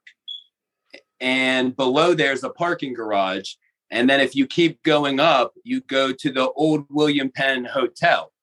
So you just think if these dignitaries and different people that are staying at the William Penn Hotel, but they also have some meetings at the Duquesne Club, there's got to be something that leads them back and forth, let alone from mud floods or different times, supposedly coming down from the Hill District. Like that was a whole mound in itself that came almost to the point. And so when they took that out for the roads and the infrastructure of Pittsburgh, whether there was tunnels already there or they left or built tunnels, there then was the Oyster House, which is in Market Square. It's in downtown, kind of like maybe halfway from the point to the Duquesne Club was part of the Oyster House was part of the Underground Railroad. And there's different tunnels there that like somebody told me he could see and he didn't know where they led, like tunnels. Mm-hmm. So I'm reading here, it's a 23-floor hotel, the Omni William Penn Hotel. They call it the Omni William Penn Hotel. Interesting. Have you ever Inception? Yeah, for sure. Riding around Pittsburgh is sort of like that. Really? It's just like tripped out with the architecture. Yo, it's insane. Like this, I've never seen no shit like that. I've been everywhere, but I've been a few places, but I have, Yeah. Well, you're from Chicago, dude. I mean, like, there you go. That's a sprawling city, fucking massive. But this place with the twists and the turns and the cubby holes and the entrances to certain, like it's like to go in certain neighborhoods, you got to go under a tunnel, like, and then you like in this place. You know what I'm saying? It's a beautiful area, beautiful city. Oh, for sure. What are some like more esoteric or occult stories that are kind of tied into? Have you guys heard any like stories of like, they were doing some like underground rituals over here, or something like that? Like this is considered Illuminati's home base. Like it's videos. Type in Pittsburgh and the Illuminati. It's gonna blow you out the water. Nice, dude. Pittsburgh and Hollywood. It's gonna blow you out the water. Cause this is the foundation again of all that shit. You know what I'm saying? There's a Pittsburgh, California. I just found that out. See what you can pull up on Pittsburgh and Illuminati. If they have impressions. I was just thinking too, something we were talking about Ross and to Ross and Michael Wan about was the name Penn and how that relates to penis and the Omni William Penn Hotel and the fact that you can see 3 obelisks from there is a multi-phallic location. And this is where? At the Omni William Penn Hotel. That must be the 3 obelisks that. Yeah, by Duquesne. Yeah, dude. Yeah. Okay, I just looked up Pittsburgh, California, and it's literally right by Oakland, California. Yeah. Oakland. There you go. There's an Oakland, California, right by San Francisco, and San Francisco is like the Masonic hub of California. It's a town built by Masons, and I had to look up Pittsburgh, California, just because I was like, hey, well, where the fuck is this at? And it's right by Oakland. They're mirroring each other, bro. That's a trip out. Close to Bohemian Grove. Mm-hmm. Yeah. All this is about what did these land gritters know? Exactly. Like, yeah, that's what I'm saying. Like, that's what I'm trying to find out, dude. I'm like, that's my soul, man, for this month. Because they were fucking fanatics for these mounds. Mhm. So you were Like, they saying were- Pittsburgh itself was all one whole mound, and they dug it out to build the city? Coming down from the Hill District, the mound actually came more closer to the point into downtown. And they tore that up. Yeah, they would dig a trench in this place. Like, yo, you gotta really come here and see this shit for yourself. You hear Mike and Ross Yeah. upon further review. Yeah. They were Because they tripping. went talking about Pittsburgh on the 40th. They were like, yo, this place, like, what do you think the best on the 40th? You know, it wasn't Pittsburgh, but now when they came and saw what I'm telling you, and you have your own perspective, you know what I'm saying? But trust me, it's gonna hit in such a way. And those connections from Philadelphia to Pittsburgh were real connections that these founding fathers, gritters, they knew what they were doing. There was strong, I mean, because I think we even found out on our tour of Oakland that the University of Pittsburgh is actually like connected to the University of Philadelphia. And to fortify some of the portal things that I'm talking about, you can come here and get almost any land look you want. From the Alps, you know, not so much I got you. Brazil. Like, you can get a few spaces here, and it's a lot of filming going on here because of that. Huh. Like, So you could be like, damn, am I in like Jamaica? Am I like, yeah, it's crazy. dude, something else that just popped into my head there while we were saying that, because Dan brought up earlier the triple phallic thing with the obelisk, which is, you know, something to tie into. There's a Holy Trinity, there's, you know, the Trident, like what have you. But Pennsylvania, Pittsburgh, Philadelphia, P, phallic, penis, representation, stabbing Penile. it, you know, pineal Seeding. gland. Seeding the country. Seeding, yes, shooting the seed, bro. And that's Pan. Yeah. Oh, something earlier. I wanted to say this real quick. Pangea. When you guys brought up Pangea earlier, it got me thinking about how it maybe wasn't a physical thing. This is just a thought, obviously, because I had it earlier when you guys said Pangea. That was like right in the beginning. But Pangea, what if Pangea was this time period when not the continents were together, but they took the togetherness, the oneness of the people of the time, and Pangea, it turned into like a root race deprivation where like Gea might be like Gaia or geography or geo, and Pan being like this, you know, this type of like the energetical deity of sorts, mini.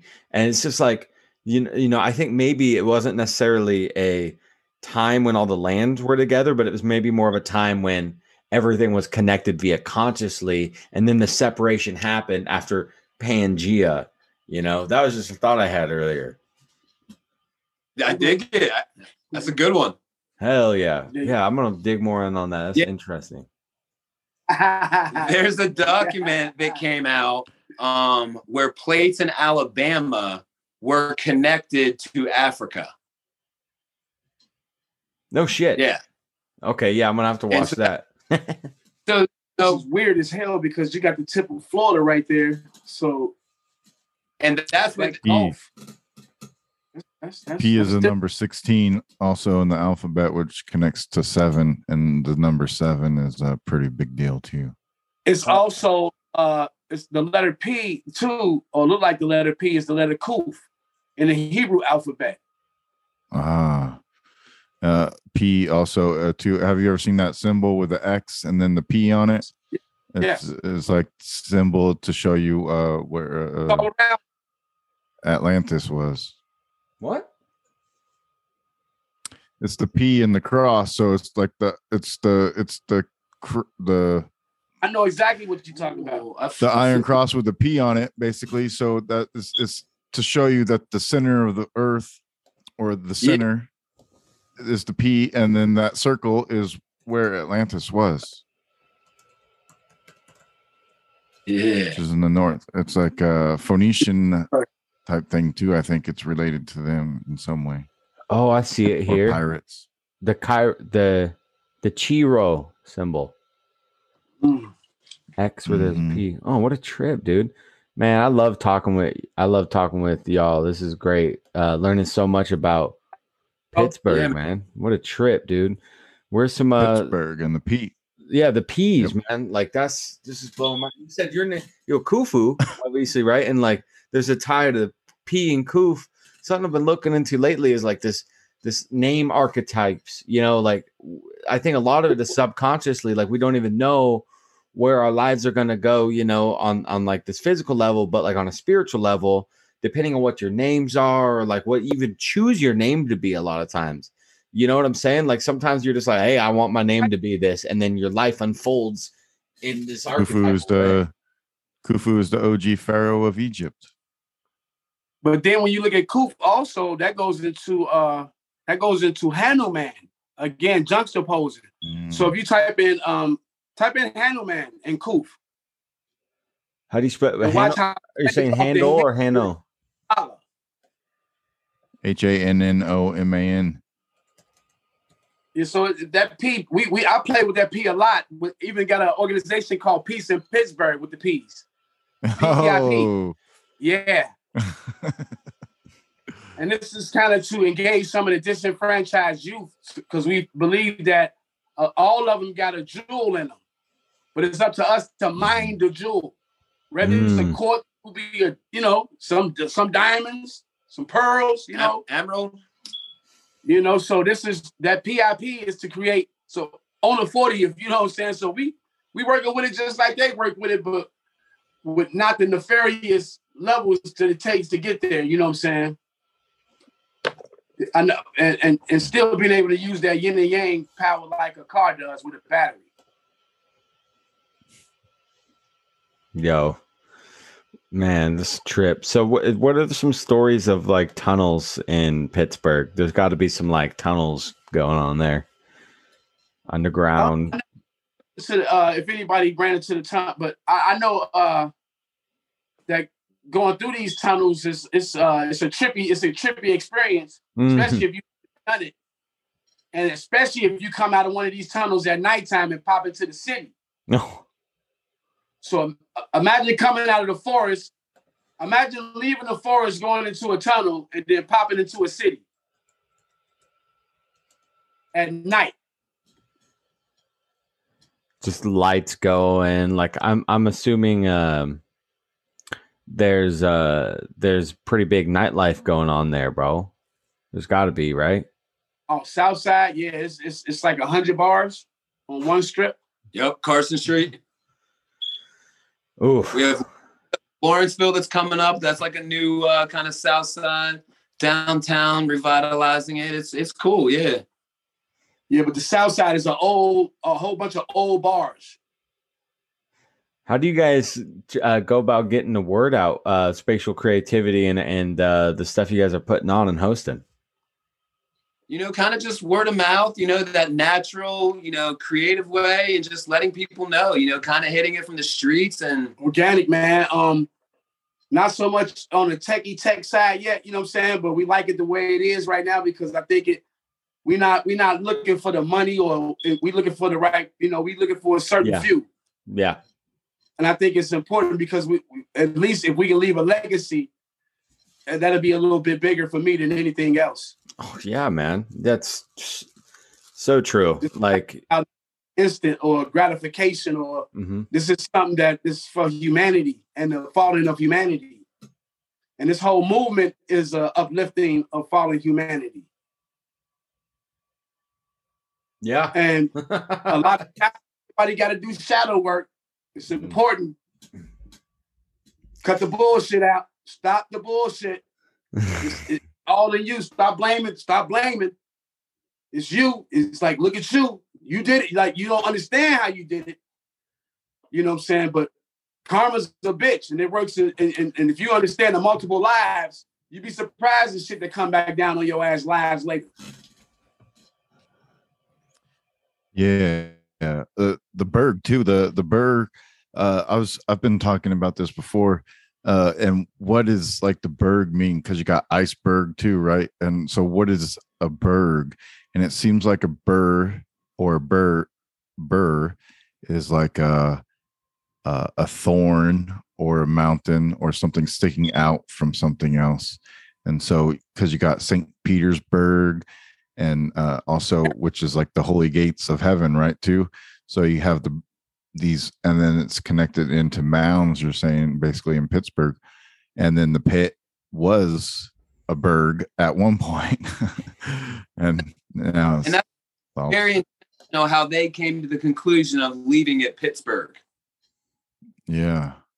They you know, their magic. Their magi men knew the intent that they were putting in and telling their William Penns, hey, you can still be over here, but here's what you need to do to keep the intent going for 200. Not because it's so nefarious, you probably get 200 years out of this. You're not going to get a dynasty. You're not going to get a 15,000 a year run, a 24,000 a year run.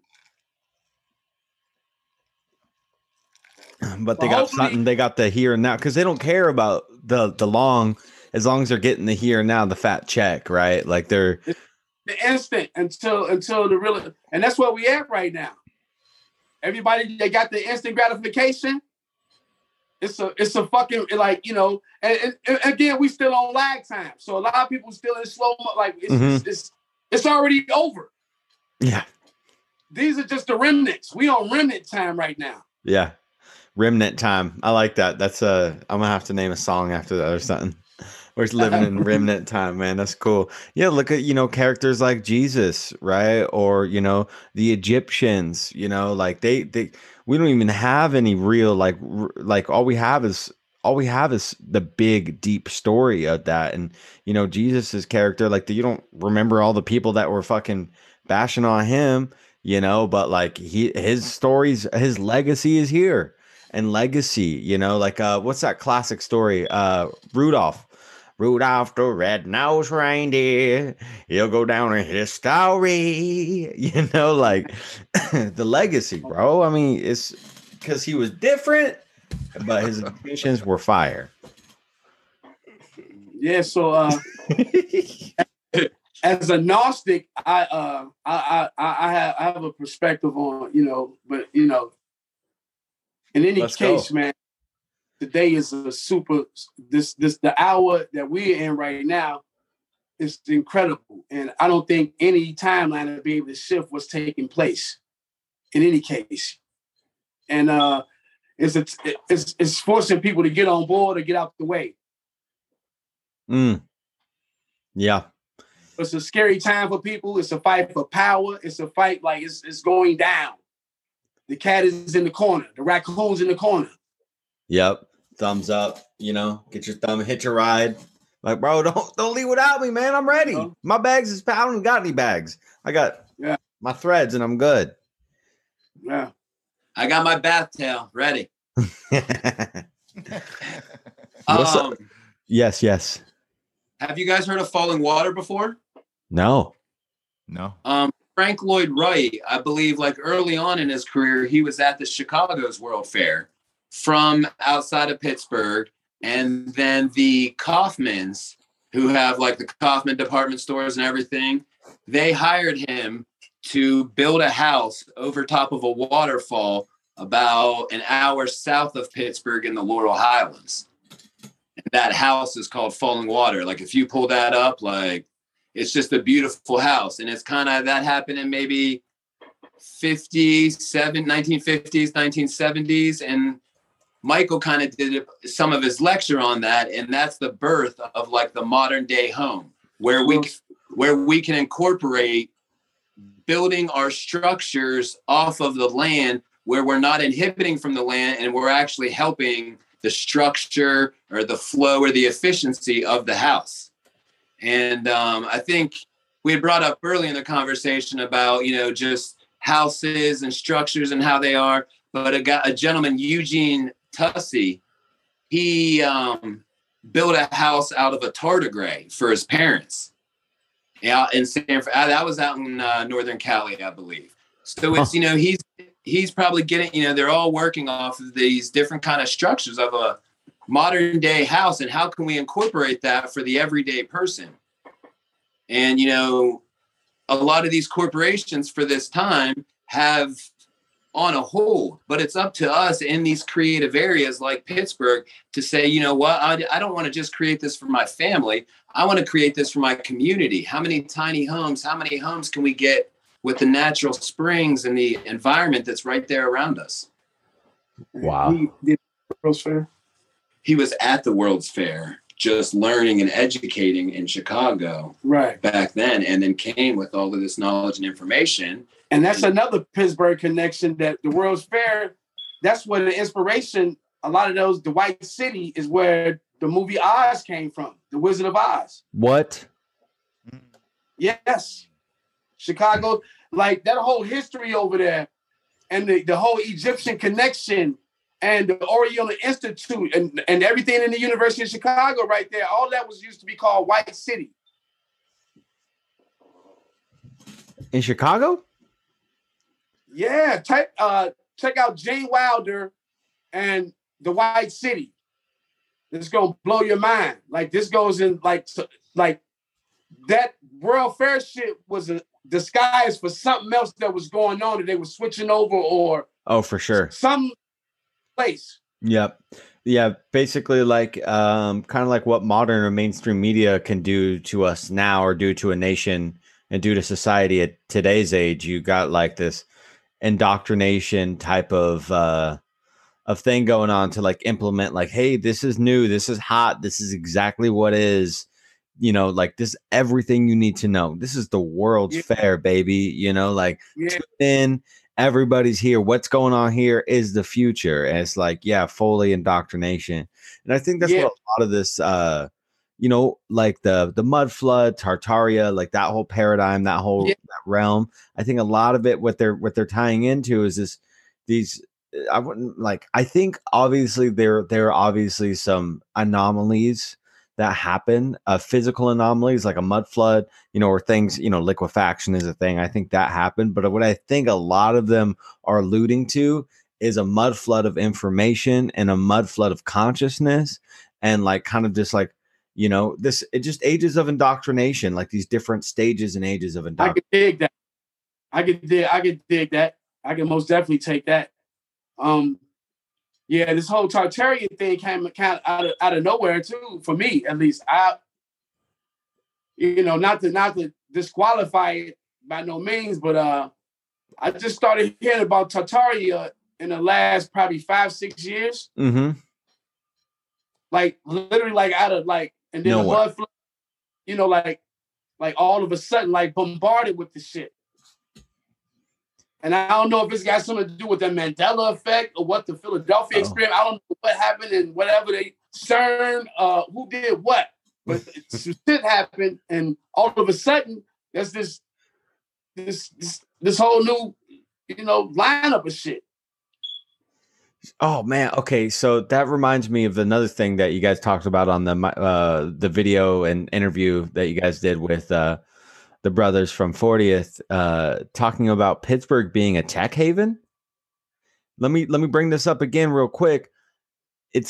There's a Pittsburgh, California that we found out just a little bit ago that's right next to Oakland, Silicon Valley, right Pittsburgh here. Being a what? Pittsburgh, tech haven. Like you have the Oculus Rift over there. That's where the Oculus was created, and it's like, let's dive into not just state companies from Uber. Uber was out in San Francisco, and their self-driven department is out here in Pittsburgh now. That we have over in Lawrenceville, where I was saying is like a similar part of the South Side. They're trying to rehab it and make it be like the South Side. Over by the water in Lawrenceville, there's a whole robotics facility, warehouse facility. And, some of it's connected to Carnegie Mellon. Some of it's connected to Google. There's a lot of different emerging tech coming out of Pittsburgh. Yeah, high level. Dude, like the fact that one of my favorite takeaways so far is this connection between Pittsburgh, and San Francisco. I want you guys to come out here, and if you do, I'll swoop you up from the airport. You guys can come stay on the farm. I'm a cannabis cultivator out here, bro. You guys are more than welcome. You know what I'm saying? We got plants as big as the house, dude. So Yeah, come out to Mendo, man. Like I would love to maybe do like a San Francisco walkthrough with you guys. Like Dan and I went and did some San Francisco shit. And bro, I mean, it's definitely not as old as a city as Pittsburgh, but there's some connections, man, we could make. It would be real tight, dude. Yeah, you could be onto something with that. Pittsburgh, California, Oakland, Pittsburgh, Pennsylvania, Oakland here. Yeah. I'm wondering what, like, now I'm gonna have to do some digging on like the San Francisco stuff, but you know, we got a lot more of the Spanish influence here. But the thing is, with the Europeans, they were, you know, the conquistadors went to South America first. So, you know, that's a thing that we were kind of tying into the whole Ancient Americas month that we did, like that we're finding out that America for sure, you know, was known about North America, that is, was known about and potential like a big trading hub. Like it was a very provident piece of land that wasn't just inhabited by, you know, the indigenous Native Americans. Like there was some other shit going on for years. And especially if you, it makes sense also if you think about, you know, the conquistadorian takeover of South America happening, you know, like it's not that it's connected land, and it's easier, you would think, to get to North America from Europe than it would be to go to South America. Like it's a lot shorter of a distance, you know? So this this mirroring image of like, you know, you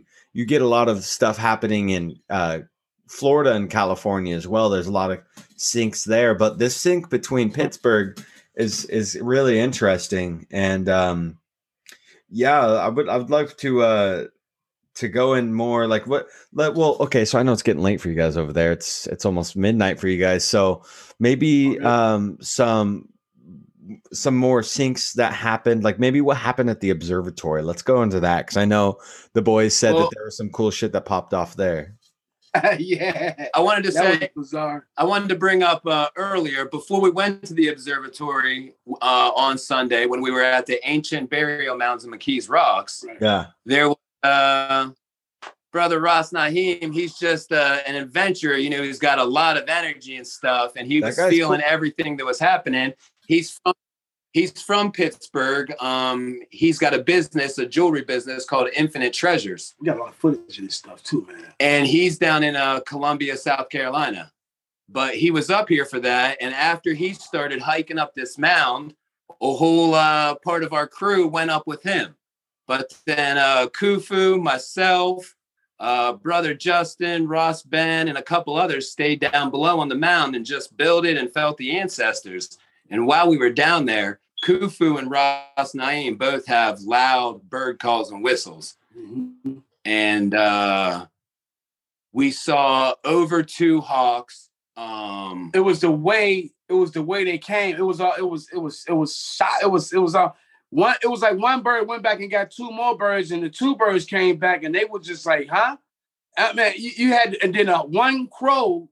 I never had a crow fly over us like, and caulking the way it caulked. We all took notice of it. You know what I'm saying? Like, it was like heart. It was like your heart, you know, you felt it in your heart chakra, you know.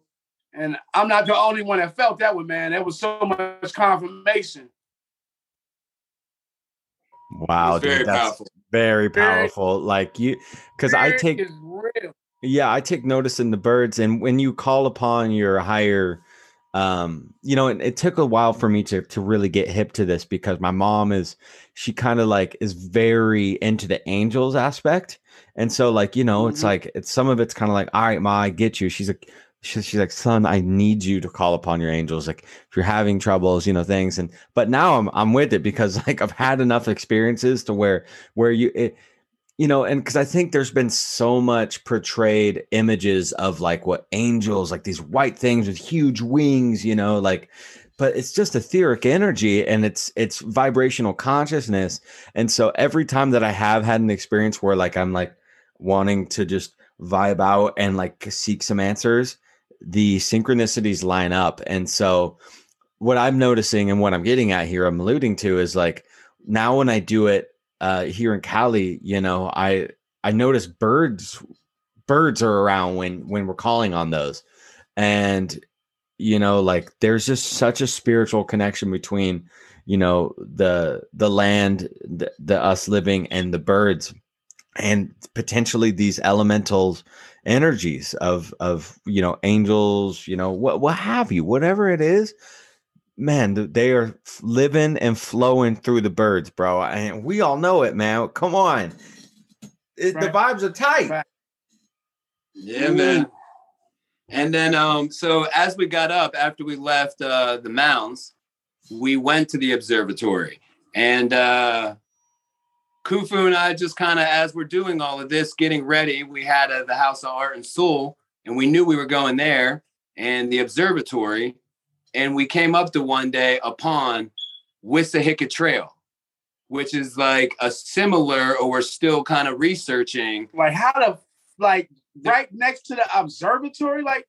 And there's a Wissahickon Trail in Philadelphia that Ross Ben gives tours on. His tours are coming up here at the end of June and July around the Wissahickon Trail tour.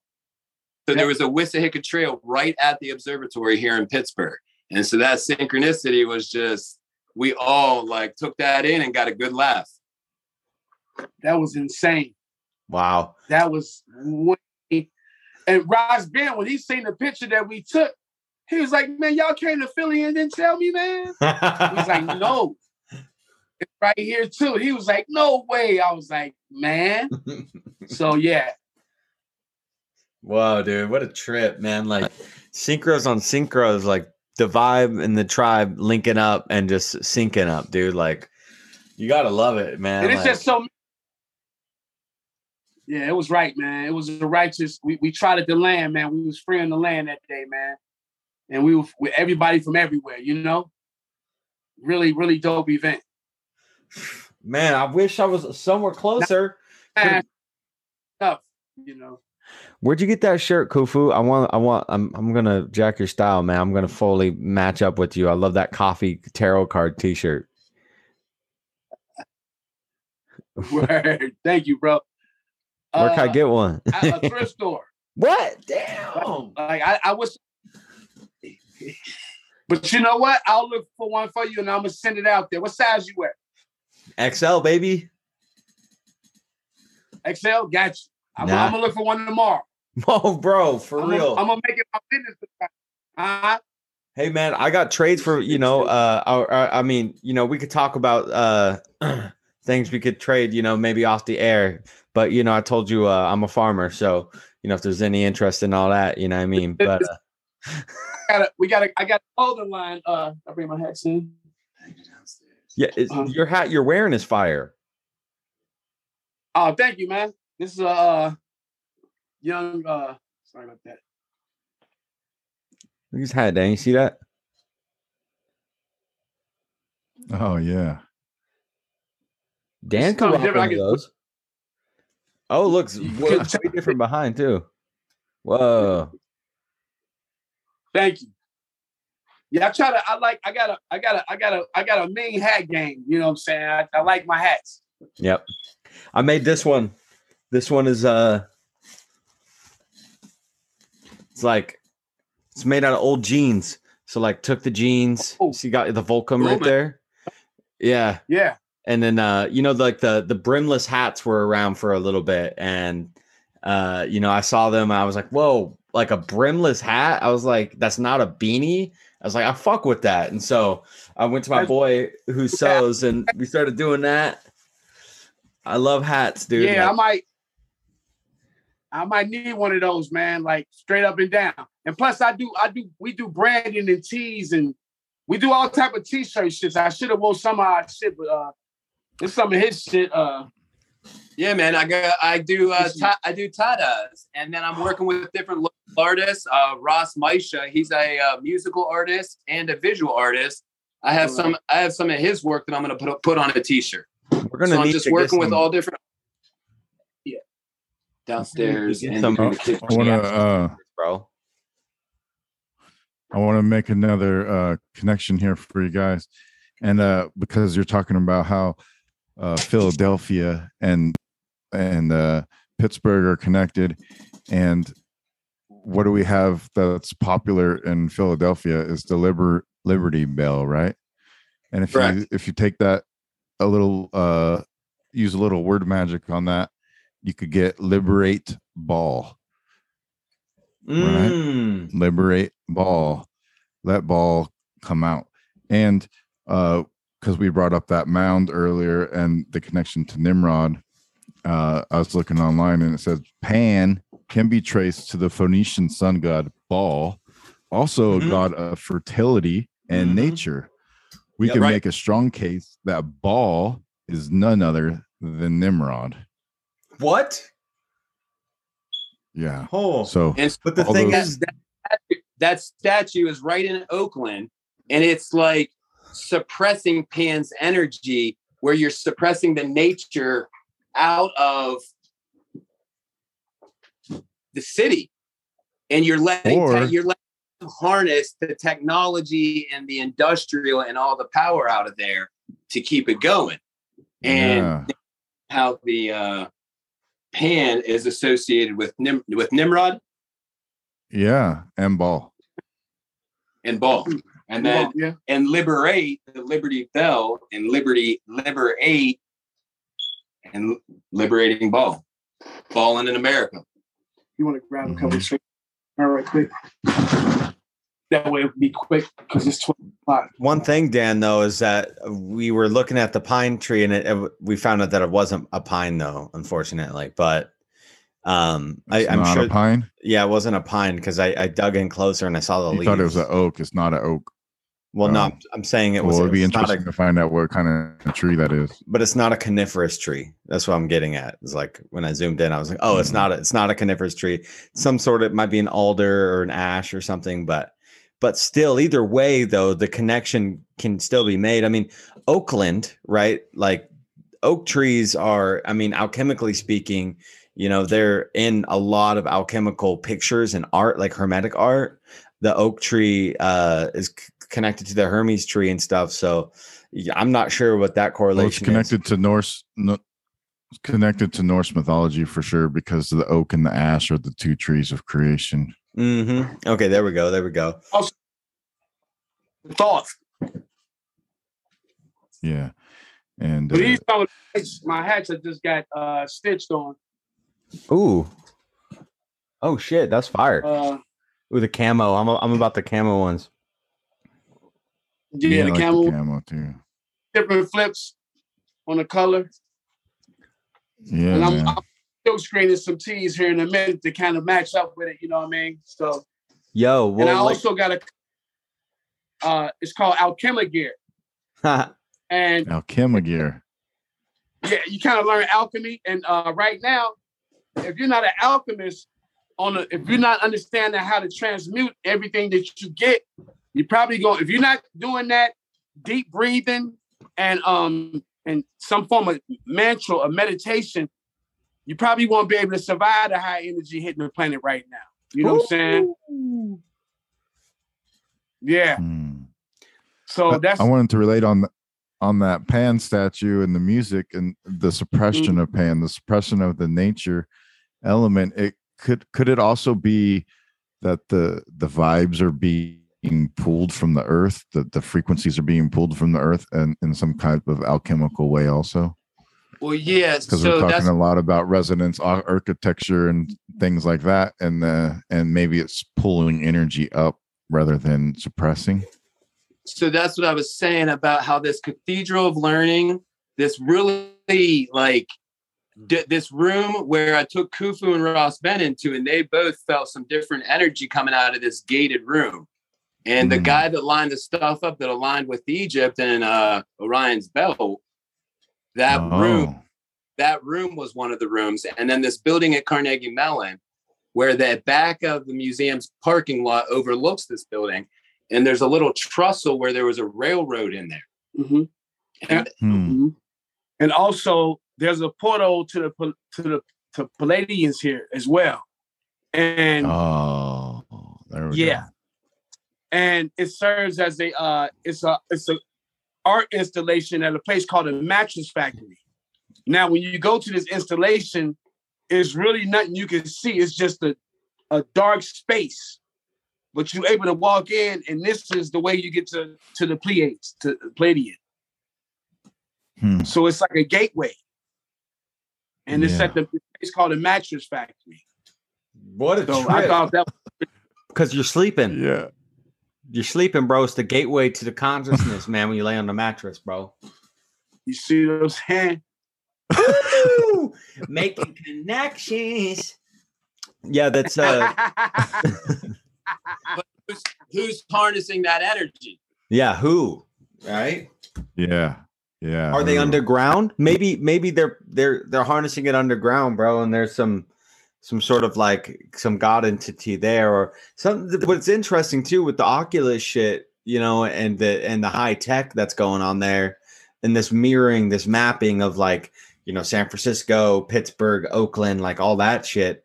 It's like, yeah, who is harnessing this, and where is this directed energy going? Is it going into the system that they've created, and so therefore they're able to keep the money going?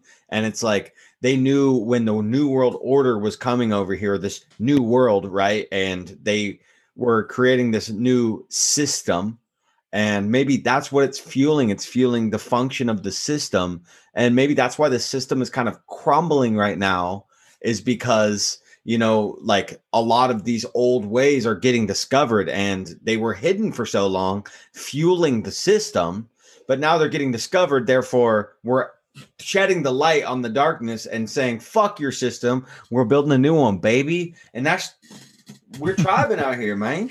Well, that's what they're afraid. The program, the system, that programming, like everybody hitting alt control delete right now. You know what I'm saying? So it's like that. It don't.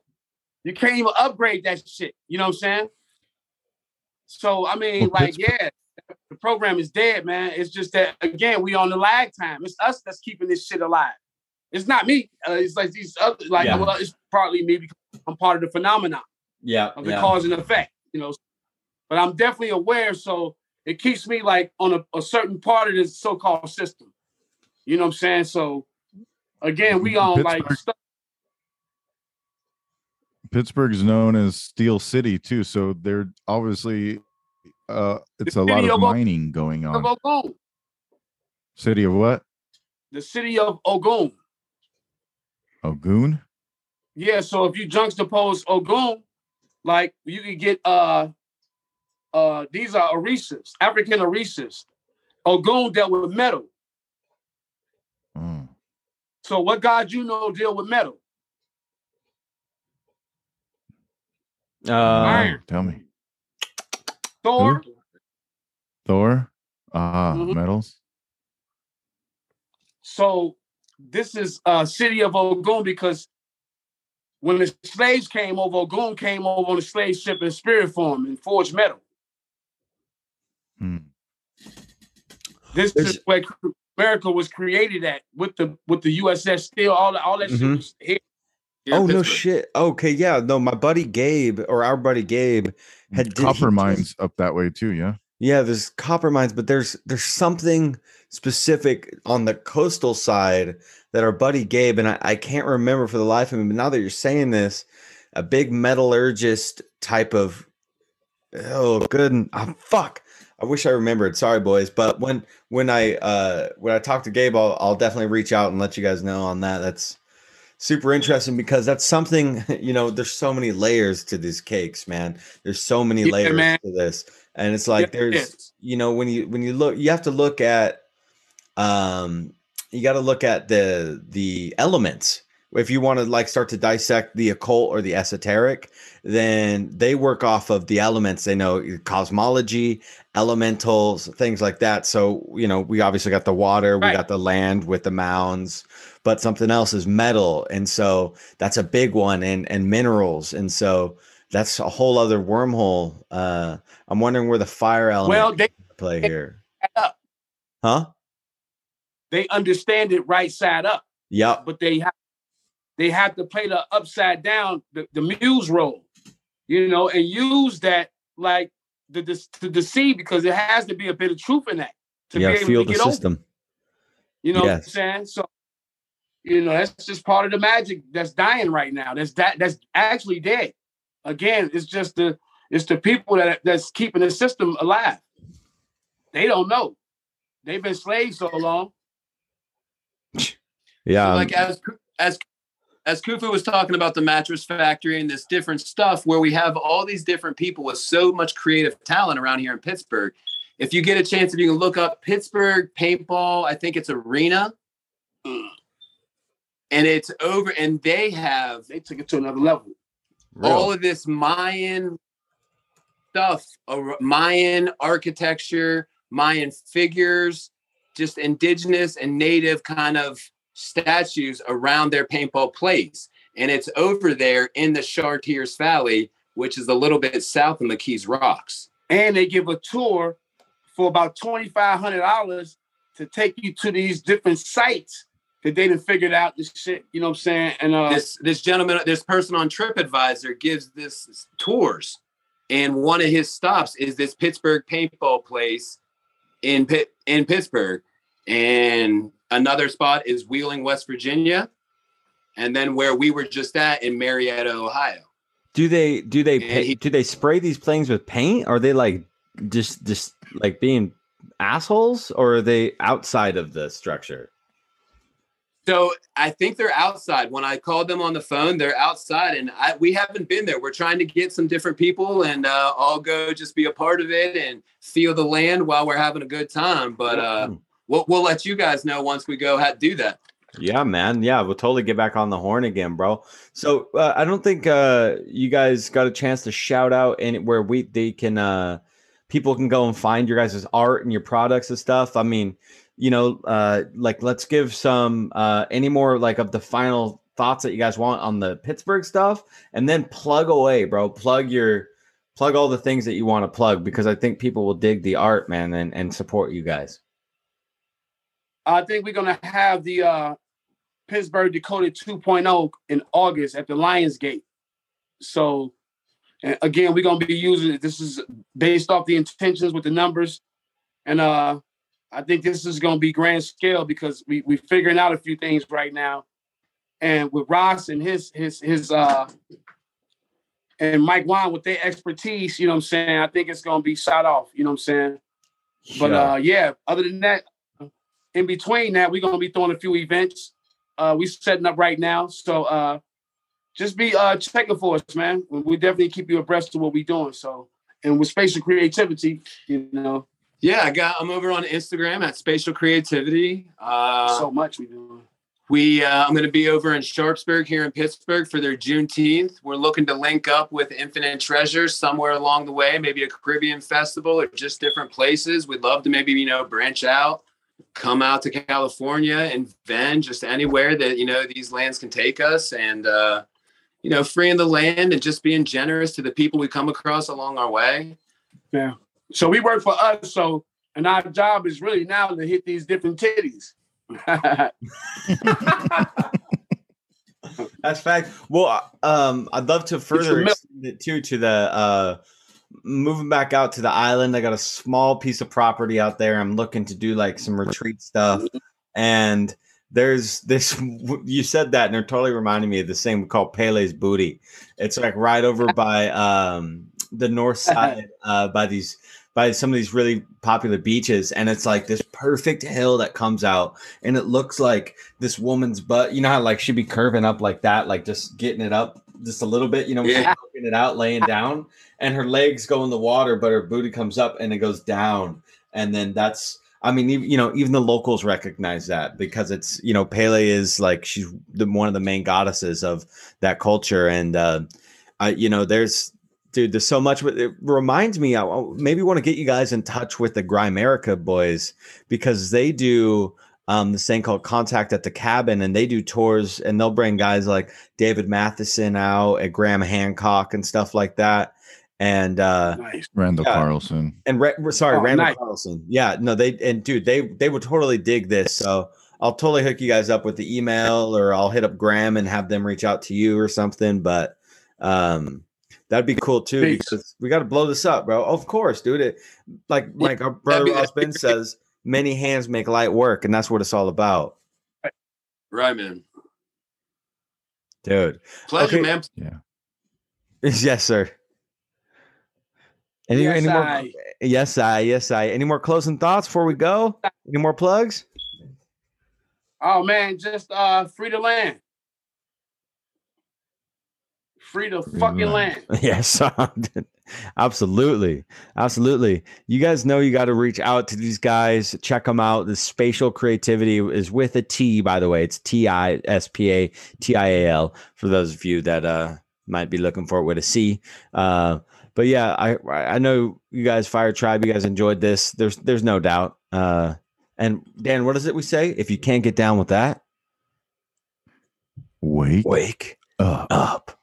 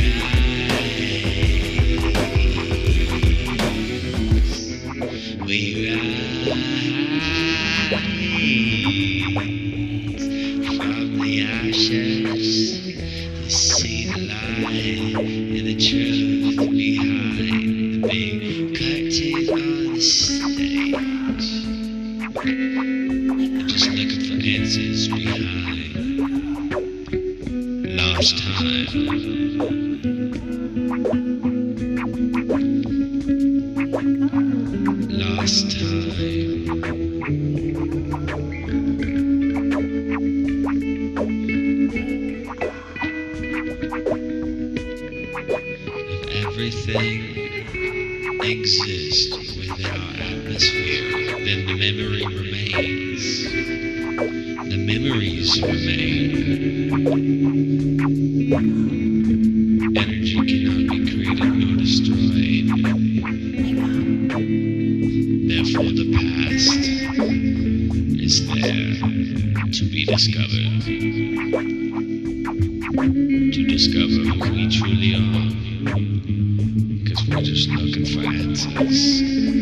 To see if this is all just a simulation. And I'm not sure anymore. Life does just seem to be a blur anymore. Will we rise from the ashes?